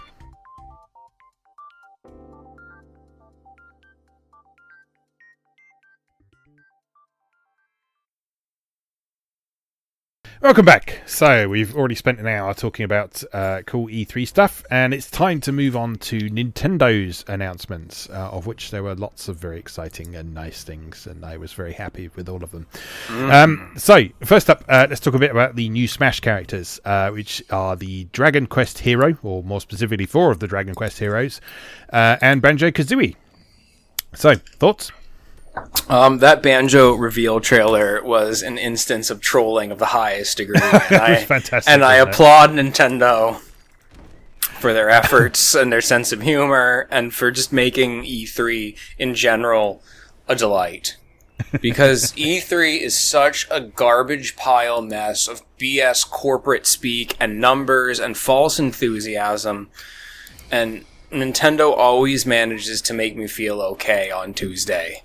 Mm-hmm. Like with their wholesome celebration of games and their sense of humor. So it was just quintessentially like Nintendo E3, that trail, the humor in that Banjo reveal trailer. Yeah. I mean, I gotta say, Banjo and Kazooie look really, really good. Certainly better than they did during the Microsoft era, where it was just like nuts and bolts, and they kind of became like more squarish. It's like, what are you doing? Yeah. So they're being very, very true to their original forms, I think. So that's going to be cool. I have seen some horrifying fan art of what might happen when Kirby eats them. Oh God, yeah, I've seen that too. You'll have to send that to me. I haven't seen this yet. Does Kirby just sprout a second head? Well, it was someone questioning what happens. Like, if Kirby eats both of them, does he get his own Kazooie, or does he just have this hideous growth coming out of his back? So that is a question we'll have to wait to find the answer out for, I guess. So, but yeah, one to ponder. Yeah. Dragon Quest Hero was interesting because I know some people were expecting this, but the implementation of them looks like it's going to be quite cool. Because I know one concern over Dragon Quest Hero being included would be it being yet another Sword Boy, which we've talked about before on here. But yeah, it looks like it's going to be quite intriguing because you've got these 4 different characters. They've got different spells and abilities that are more than just using the sword. So there's a lot of iconic Dragon Quest magic going on in there as well. So, and there's an actual menu, like an RPG menu pops up over his life bar where you make your selections for what you use. Yeah, that's awesome. And yeah, it's cool that they didn't just pick one Dragon Quest hero as well. The fact that they have included, I think it's one from Dragon Quest 3, one from Dragon Quest 4, one from Dragon Quest 5, and one from Dragon Quest 8, isn't it? I think. No, there's 11 in there. 8, as well. 8 and 11. 8 and 11. 8 and 11. Yeah. 3, 8, 11, and 5. I want to say. No, I think it's 4 because it's the green-haired dude from. Yeah, 4, it's it? 4. Yeah. Oh, okay. Yes. Isn't that guy from 3? No, 3 is the spiky haired dude. I mean, it's Akira Toriyama, isn't it? So, you know, the spiky haired dude. Yeah, no, he has black spiky hair. He has black spiky hair. Yeah, so it's cool that they have those several options there. It doesn't look as if there's going to be the female counterparts in there where applicable. Which is a shame because Dragon Quest 4's female heroine is super cute with her massive poofy hair. But yeah, that doesn't look like they were there. But I mean, they may well be in there as alternate costumes or something. We don't know yet. But yeah, so that's cool. It's been quite amusing to see people's reactions, ranging from "Oh wow, Dragon Quest is being acknowledged at last," to "Dragon Quest is irrelevant. It shouldn't be in Smash Brothers." Oh, that's terrible. No. That's wrong, man. I mean, Smash Brothers is. I mean, it's not just a fighting game. It really is like it's a celebration of video game history up to this point. So to say that Dragon Quest hasn't had some impacts on like pretty much every JRPG and RPG that came after it, Dragon Quest invented the JRPG. Dragon Quest I know it's such it's an essential game. Yeah, also, so it deserves to be in Smash. Let's not forget that there's more people in the world who play Smash than just the American fighting game scene. And for Japan, in which Dragon Quest is practically a religion, this is tremendous. Like, just because its cultural relevance isn't cemented here, like, for Japan, where Smash Brothers is made by Japanese people, this is tremendous. Yeah, if you care to look for them, there's some really interesting articles I've seen posted this week to do with sort of the history of Dragon Quest's cultural impact, and sort of talking about after Dragon Quest 3 pretty much brought the country to a standstill, they sort of had to request them to release them on days when people weren't working and that sort of thing. And it's lots of interesting and amusing stories surrounding Dragon Quest's cultural impact on Japan in particular. So that's something well worth looking into. So yeah, that's cool. I'll be excited to try them out. I actually haven't played Smash for a while, so I haven't even tried out Joker yet. But it's going to be cool to he's fun to have some more characters involved. Yeah, okay. He's not great, but he's fun. Yeah. Well, I'm just happy to have Persona 5 music again. So because it's the best there. The best part of it, honestly, the best part of Joker in Smash is the Persona stage and the music. Yeah, like I don't love playing as him, but it's great to have those Persona. Also, I told you about the spirit battles. The Persona so when you get a new character in Smash, you also get themed spirit battles around that are exclusive that unlock with them. So you get a spirit board when you buy Joker that's only Persona 5 characters. Oh, cool. And so just like all the spirit battles are cool to see how they've warped and used the mechanics available in Smash to replicate fights with those characters. Yeah. it's really cool to see how they do that for the Persona 5 characters. So, like, there's a really cool, like, the Makoto battle is a battle against, I think it might be Bayonetta, or I forget who it is. It's obviously one of the girl characters. Yeah. But then Wario is there also summoning his motorcycle and throwing it at you. Awesome. But Wario is invisible. So the effect is literally there's just a sentient motorcycle launching at you all the time while you're also trying to fight this girl. Like, yeah, so like if that happened with Persona, there's probably going to be a Dragon Quest themed spirit board. Yeah. With like a cute Bianca fight, maybe? Question mark. I don't know. It's going to be good. Excellent. Bianca is my wife. Bianca is my Dragon Quest V wife. And she is the correct choice, as everyone knows. Anyway, moving on. So, the Dark Crystal Tactics. How about that, huh? I'm pretty excited, even though I have no idea who's developing it, just because the Dark Crystal is, like, maybe top 5 movies of all time for me. Uh-huh. I was just like, where did this come from and why? But it's because they're developing a new series on Netflix. So this is a tie-in with the Netflix series that's being developed. Right. Gotcha. That's why Netflix is plastered all over the trailers. Right. That makes more sense. Yeah, because I thought this came completely out of nowhere, but yeah. I mean, it did come completely out of nowhere. No one expected it to also be a tie-in game, but that's why, because Dark Crystal's been making a really big resurgence lately. There's a new series in development. Over the past couple of years, there's been various comics and novels set in the universe. Yeah. Okay. Again, not a game that we know a huge amount about yet, but they did show off a bit of gameplay as part of the trailer as well, so we can get a reasonable idea of what to expect from that. Right, moving on. Shall we talk about mana? We shall. A reverential sense of calmness descending over you. I can detect. What did I text you during that? Oh, I was actually crying in the lunchroom while like all the metal workers were just staring at. There was actual tears streaming down my face when Trial of Mana was shown. Yeah, so we've got 2 mana things. We've got Trials of Mana, which is a fully voiced remake of Seiken Densetsu 3, or Trials of Mana as it's known now. And it looks lovely. So we got some really lovely character models and gorgeous looking environments in that. So that's going to be cool. And in the meantime, we've got Collection of Mana, which people have been hoping for a very long time now, because this was a very early Switch release in Japan, wasn't it?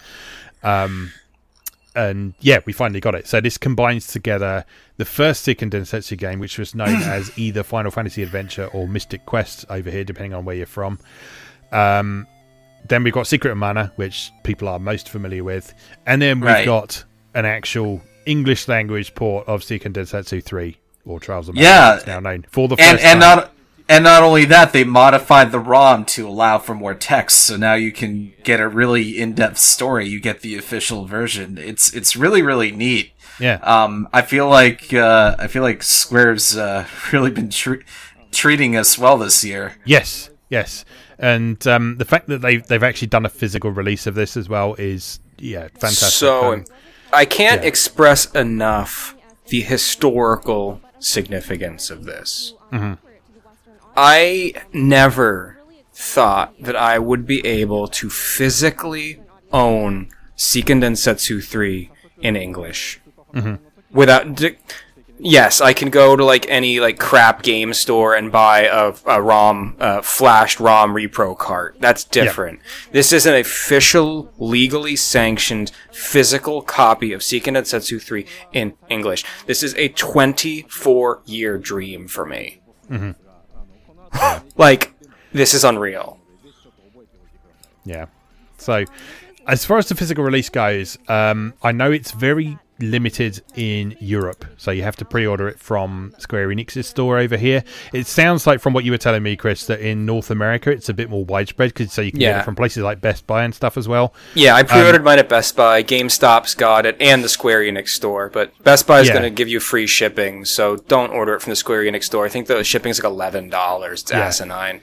Yeah, it is free shipping in Europe, so if you're in Europe and you want a copy of it, then you can safely order it from the Square Enix Europe store and get free shipping on that. So, like I say, it is going to be limited in quantity in Europe, so I don't know how limited it's going to be in the States. Despite having a wider distribution, it may be that there's still not very many copies of it. So I'm sure it's only going to get one pressing. Yeah, so if you please pre-order it. Don't gamble on this. Yeah, if you want it, order it.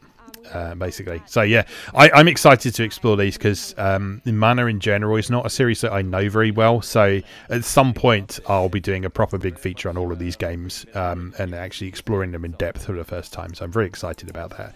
Mana would be prime for you to do one of your deep dives like you did with Sonic, because the series has explored so many different genres and interesting mechanics and just kind of become a set. Really, it has become like a playground for exploration of mechanics. Yeah. Like unified by a visual presentation and atmosphere, but just an exploration of all kinds of games.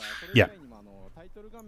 Yeah, so looking forward to that at some point. It will definitely happen. So the physical release is out in August here, so it'll be sometime after that. All right, continuing on, they put The Witcher 3 on Switch, and I don't know how the fuck they did that. Is it cloud-based? Like, I don't know what's happening.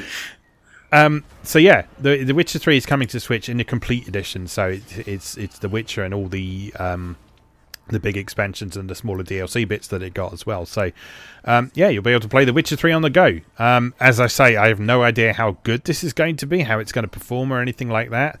Certainly the trailer, if it was indicative of what to expect, certainly nothing to complain about there. And The Witcher 3 is a great game, so yeah, if you've not played it yet, then you will be able to take it with you in your pocket. Just remember to look away from people when you have one of the naughty scenes.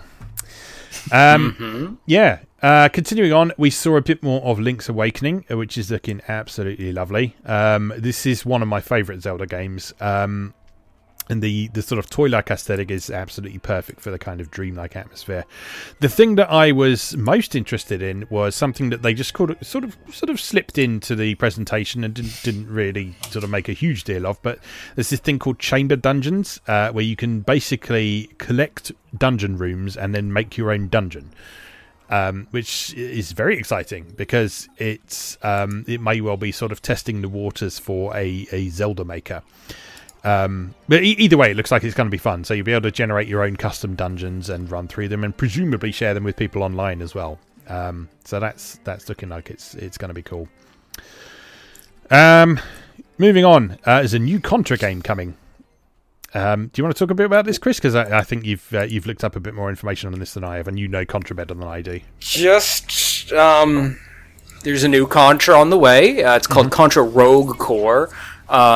They have stated that very specifically the development team is really focusing on making this fun to play multiplayer, which is really at the heart of what Contra's always been wonderful for. So that it's cool that they've got that in mind while they're making this. It is not a Contra with the traditional side-scrolling perspective. It is introducing a top-down twin-stick model, which is not alien to Contra by any means. I know a lot of people are like, this isn't Contra because it's not a side-scroller. But, actually, Contra 3 had top-down segments. There was a full top-down, slightly isometric Contra game on the PS1. One of the Contra games on PS2 was also isometric top-down game, and it was fabulous. So there's a history of Contra games exploring this perspective. It's not always just been a side scroller. I don't know. It looks like a good kind of irreverent fun. Just violence and explosions everywhere. There's a really weird cast of characters. There's an alien you can be, like cyborg panda bear man, a girl who's like possessed by an alien that she's in like a symbiotic relationship with. Like just wacko character designs, like gross out enemies, explosions. Like it's Contra. It's going to be fun. I'm going to buy it. It's getting a physical release, and it is being developed by Japanese developers, so literally no reason not to buy this and support it and tell Konami you want Contra to continue living. Yeah, definitely. So that's cool. Moving on, I actually wrote down Demon X Machina, but I haven't actually watched any of their sort of subsequent gameplay that they've showed of that. Have either of you caught any of the new stuff for that? I just watched the review. I'm afraid I have not. No. Yeah. I know that on Nintendo's channel on YouTube, they've got like sort of 30 to 40 minutes of new gameplay, and I saw I can't remember if it was a tweet or something as part of one of the Treehouse videos, but they were sort of saying that they had made a specific point to take on board the feedback that they got from the prototype missions demo that they released a while back. Yes, and so if you quite liked it but maybe bounced off it a bit, it's probably still going to be worth having a look at the new stuff to see if it's addressed some of the things that people criticised about it. I actually really enjoyed the prototype missions. Yeah, me too. And so yeah, I'm interested to see how this ends up. I can't speak from a place of cognitive dissonance because I knew I was going to buy this game 30 seconds into the original reveal of it last year. So whatever. I can't wait. Also, I want that doofy controller that Hori's making that turns the Switch into a beast. Oh yeah. So Hori has made a new controller that's sort of designed to go along with Demon X Machina, but it will presumably work with anything, and it basically replaces the Joy-Cons with it's pretty much two halves of a Pro controller. So it's got full size buttons, it's got a proper D-pad, it's got triggers in quite a weird place because it's not on the grips, it's actually sort of on the back of the system from what I've seen. That's fairly common for controllers that are made specifically for shooters. Yeah. Okay. But they've said that like the other sort of third-party Hori stuff they've done, like the individual Joy-Con that's got the D-pad that they did for like Zelda and stuff, I think, that it's going to be lacking stuff like NFC, and I don't think it's got the gyro controls in it or anything like that. So it's just a controller designed for playing stuff handheld, and I don't think you can use it as a standalone controller. It has to be used in handheld mode. But if you're playing it on your TV anyway, why aren't you using a Pro controller? Yeah. Yeah. So, all right. Moving on, we actually saw some footage of the Panzer Dragoon remake. What did you think of this, Chris? Or Joe as well. When those horns blared up, I knew. Yeah. Like, just I was done. I was like, I don't even know if I can watch it like without getting like emotionally. It looks proper. What else can I say? It doesn't look bad. It looks good. I'm excited to learn more. Yeah. Yeah. Joe, do you know Panzer Dragoon at all? No, I've only heard of it. It's one of those things that I just ended up missing out on, I guess. Yeah, it's not a series I know well as well, aside from reputation. Like my sole experience with it to date has been in Sonic and Sega All-Stars Racing, in which it's a really fun track, to be fair. But you know, racing around as Amy, and that is probably a different experience from playing the actual game. But yeah, it looks cool. I saw some people making some comments about the relative speed of it compared to the Saturn original, but I don't really know where they're coming from because I have no context there. Why wouldn't you want it to be faster? Yeah, the Saturn games have not aged well. Mm-hmm. 3D on the Saturn in general has not aged well. And specifically, the original Panzer Dragoon is a game that people with motion sickness have a lot of issues with. Yeah. Because it has a very slow plotting. I want to use the word liquid-like. It's like it just feels like the whole thing has got like this, like, flowy feel to it that's a little off-putting, and some people get sick playing it. It's foggy. The textures are odd.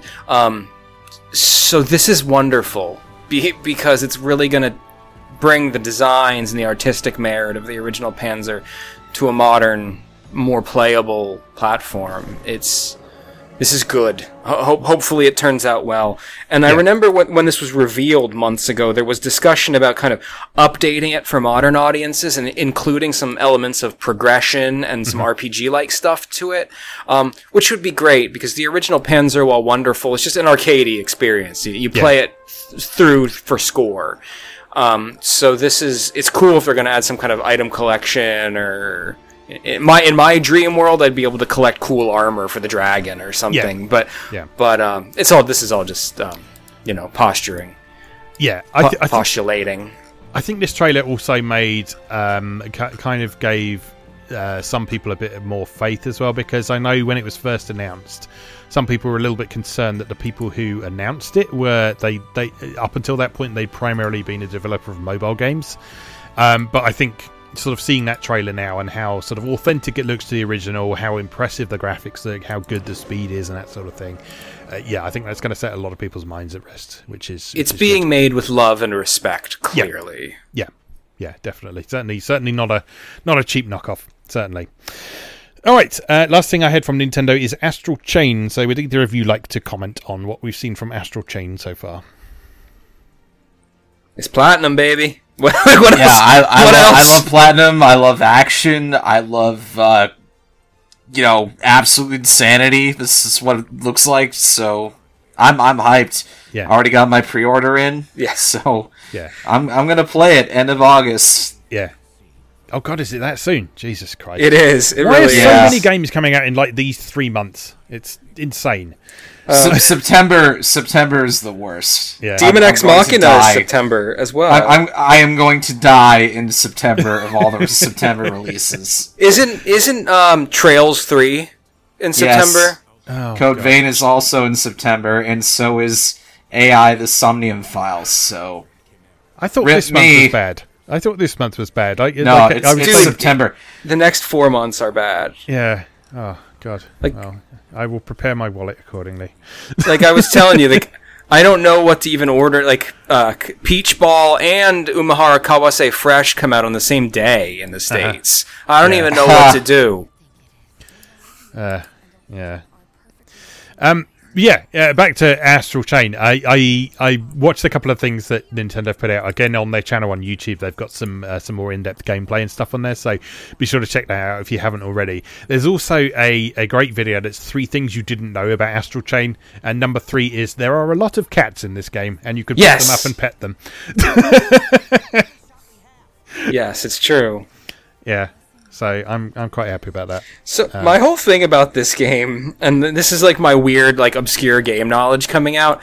Are any of you guys familiar with Chaos Legion for the PS1?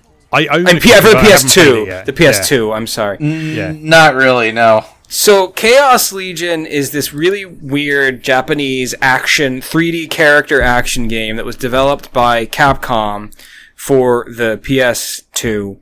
And the whole thing of the game is you're this knight, and you have these haunted spirit knight friends you summon that are called legions that you control to assist you in battle, and they're tethered to you by this chain of energy. And this is the same thing. The little robot dudes you summon are called legions in this as well. Yeah. It's ridiculous. Go watch. This is. I'm not knocking this. Chaos Legion was a brilliant game that got 0 recognition. But this reminds me so much of the spirit of Chaos Legion returning, which makes me smile because it was one of the PS2 games that I would try to sell people on and always get yelled at. so yeah, I do own a copy. That I've managed to pick up for not very much money at some point. I just haven't tried it yet, so yeah, that's pushing it up my list a bit.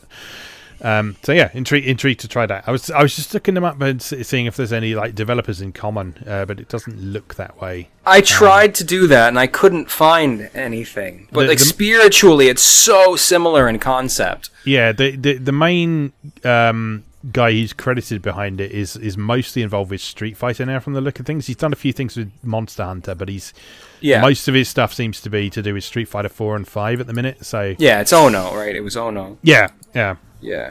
But at the same time, Platinum is Platinum is built from the ashes of Clover, which was Capcom. Capcom. So, like, the likelihood that a couple people might have worked on Chaos Legion or were around Capcom and fondly remember Chaos Legion, like, some of that DNA could be there, even if some of the same people aren't there. Yeah. Because this was during, like, prime Clover time when Chaos Legion was made. Chaos Legion wasn't a Clover game, but it was.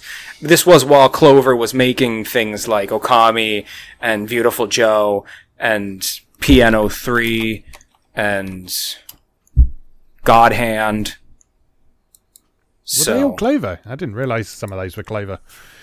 I have to check those out for sure. I knew Beautiful Joe was obviously in Okami, but I didn't know that PNO3 and what was the other one you said? God Hand. God Hand. I didn't know that was them. Yeah. That's cool. All right, yeah. So Astral Chain looking very cool indeed. So anything else from Nintendo that either of you would like to mention before we move on? Trying to think, but that pretty much covers it. I mean, Luigi's Mansion looks great. Oh yeah. I'll be looking forward to playing Link's Awakening all over again. Yeah, definitely. Yeah, that is one of a couple of Zelda games I've played lots of times at this point. So I've played Link to the Past a lot of times. I've played Link's Awakening lots of times. So it would be nice to revisit it from a new perspective. Gonna blow all my credit out the window here. For the first time, never played Link's Awakening. Oh, did not have a Game Boy growing up. Never played Link's Awakening. Oh, it's good. It's real good. Also, Marin. Yeah, Marin's cute. I know there's Goombas up in there. Yeah. Like, it's beautiful. And I've read a lot about the history of its development and stuff. But yeah, I didn't have a Game Boy growing up. I never played it. And I never looked back to play it because I'm not a huge Zelda guy. Yeah. But many people have told me that Link's Awakening is the Zelda for people who aren't super into Zelda. Like, it feels a little different and weird. And it's kind of its own beast. I mean, it's got a bunch of elements in there that you don't see in... you don't see in the other 2D Zeldas. So there's sort of a few side-on segments. There's jumping. There's lots of stuff like that. It feels like Zelda, but it also feels like something very different as well. So, yeah, definitely worth looking at. And it looks like this new remake is going to kind of sort of leverage those feelings nicely. So, yeah. The other thing about Link's Awakening is that they borrowed heavily from Mario. There are a lot of Mario enemies in that Zelda, and even some of the characters, like there's one character, I forgot his name, he looks like Mario, you meet him early in the game. Yeah. And, it'll be interesting to see what that looks like in that new art style. Yes, there's stuff like Chain Chomps and stuff in there. There's Dr. Wright from SimCity's in it as well. That's right. Yeah. I remember that. So there's a bunch of little cheeky Nintendo references in there, and like Dr. Wright even plays the right music from SimCity. It's delightful. It's lovely. Okay, so that's Nintendo. So just to wrap up today then, I've just got a couple of things that sort of announced around E3, not necessarily at E3, but certainly around the same period as well. So the first one we've got is that Torchlight 2 is getting a physical console release on PS4, Xbox One and Switch. That's coming on September the 3rd. Again, like we talked about earlier with Minecraft Dungeons being sort of the accessible take on the dungeon crawler, Torchlight is another sort of good gateway game to this because it's got dark elements, but it's also got quite an appealing art style. It's kind of akin to sort of Warcraft's art style, isn't it? From what I remember, it's been a long time since I actually played it. Well, it's former Blizzard people. Yes, yeah. Right. So it kind of has a very strong Diablo feel to it. But it's also got some interesting and unique elements in there as well. Like you have a pet that can sort of, if you've got too much loot on you, you can send your pet back to go and sell all your stuff at town and that sort of thing. And lots of nice little quality of life things in there. It's got a good fishing mini game. Yeah. It's got a nice sense of humour. It's fun. It's got some interesting character classes and skills and abilities and stuff in there. So yeah, this should be a good action RPG for those who are maybe looking for something that isn't as grimdark heavy metal as Diablo is. So that's cool.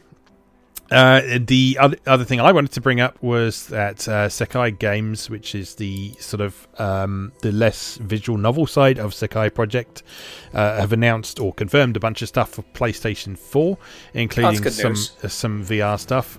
So this a lot of it is stuff that has been out for a while on other platforms. For example, Root Double is coming to Switch.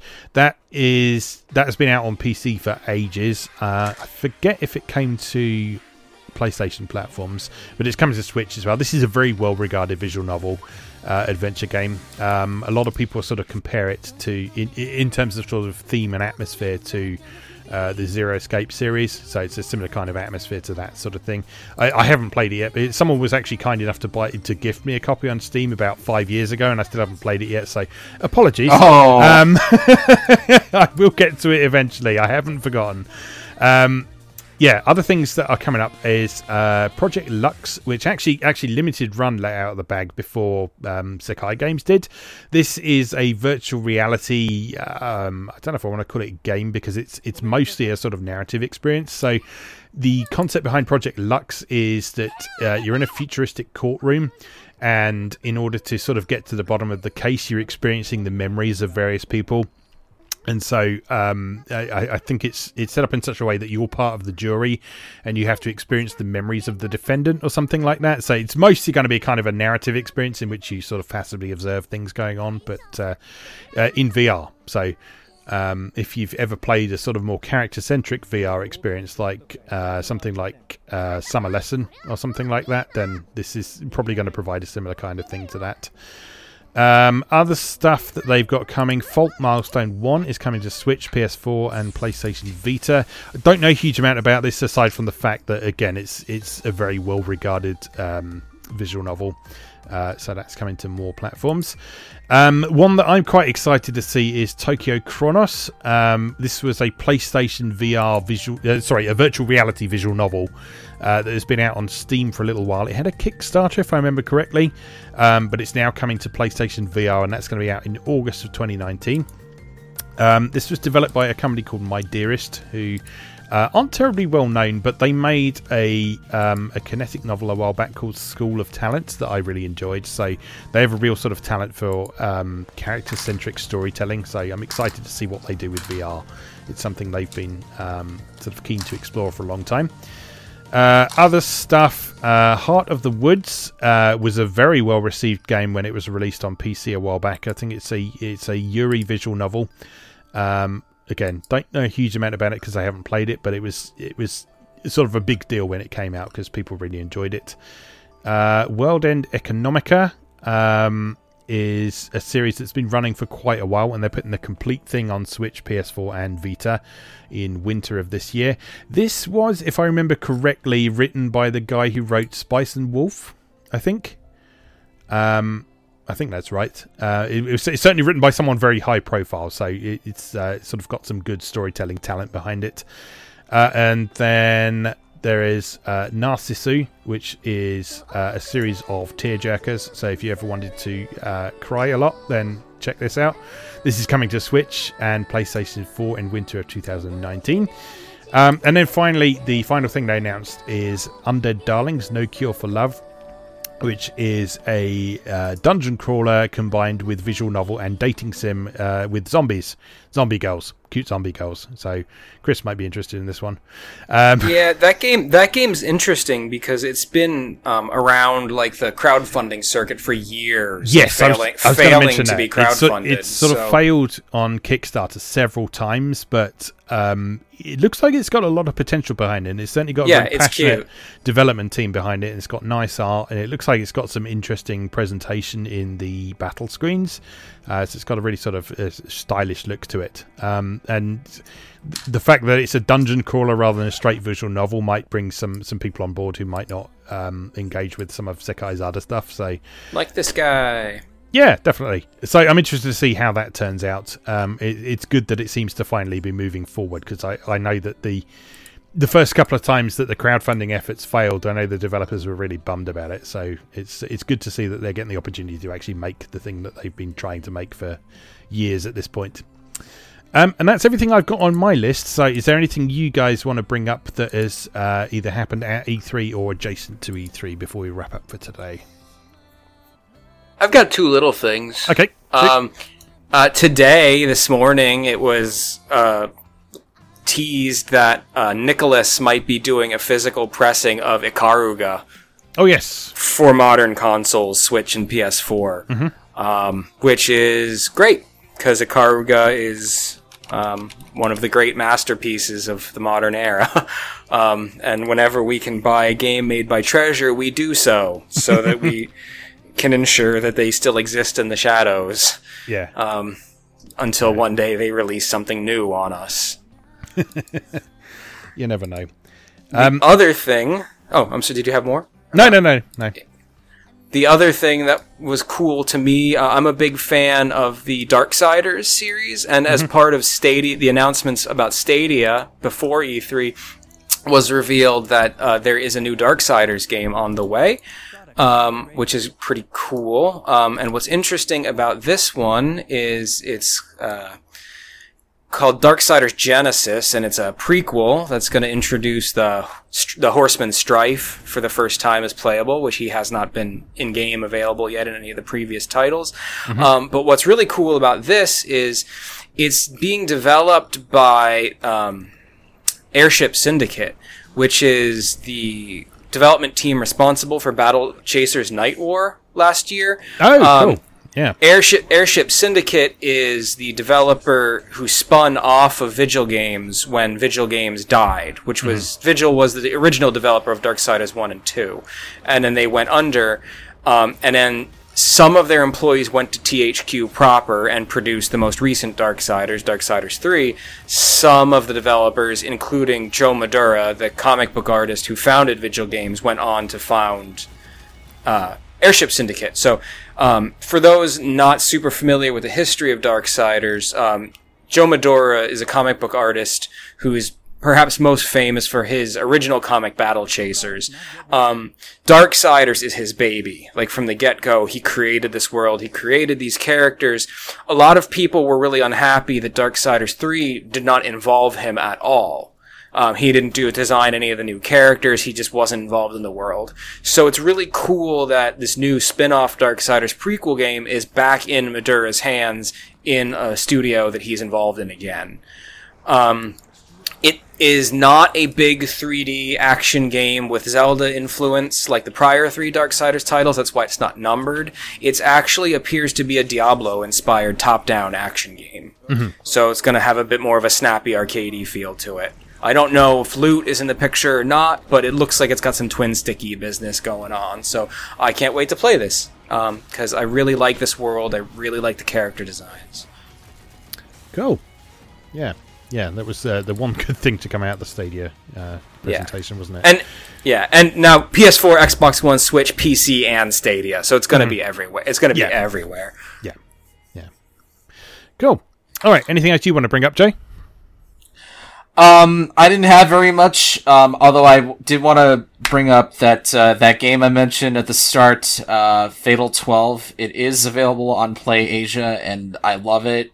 So if you wanted to get it physical, multi-language, I think they're taking pre-orders for it now, or soon. So definitely check it out. I think I can safely say it's a recommendation for me after 10 hours of playing it. Cool. So cool. Yeah, that's all I've got. It's one I've had my eye on for a bit as well. So yeah, you're hearing good things from you about it. It's definitely making me interested. All right, good stuff. Let's wrap up there then. So first of all, Joe, would you like to tell people where to find you online and catch your streams and so on? Yeah. So I mean, I'm a total Twitch junkie, but you can find me typically weeknights between 7 and 10:30 p.m. On weeknights Eastern. That's Eastern time. I know that's kind of late for you folks, but can always catch the VODs to see what you missed out on. Will you be doing any streams from the bathroom this week?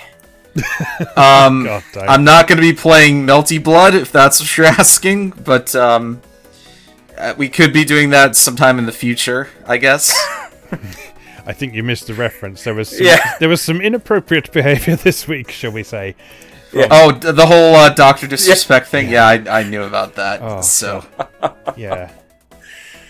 Twitch.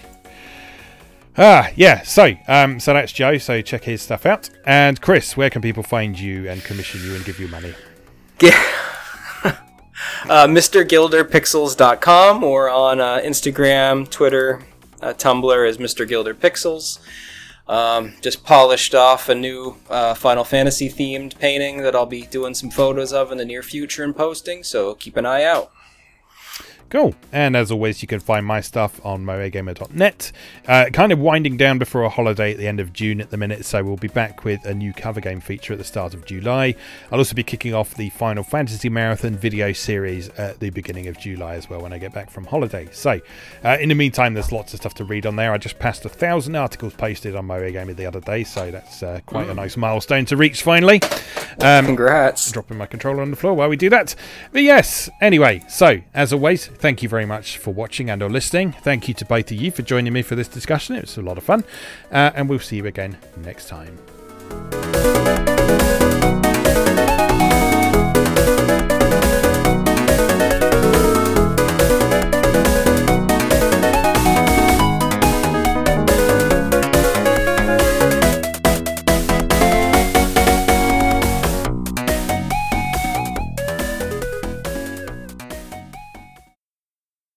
Thanks for listening. If you enjoyed this podcast, remember you can watch a video version of it over on YouTube. Be sure to check out moegamer.net for new articles on Japanese and Japanese-inspired video games, new and old, every weekday. Every month, moegamer features an in-depth exploration of an individual game or series as its cover game, so be sure to check the archives to see if your favourite has had a deep dive yet. If you'd like to support the site directly, please consider becoming a patron or buying me a coffee. You can find links to do both over on moegamer.net. Thanks again, and I'll see you next time.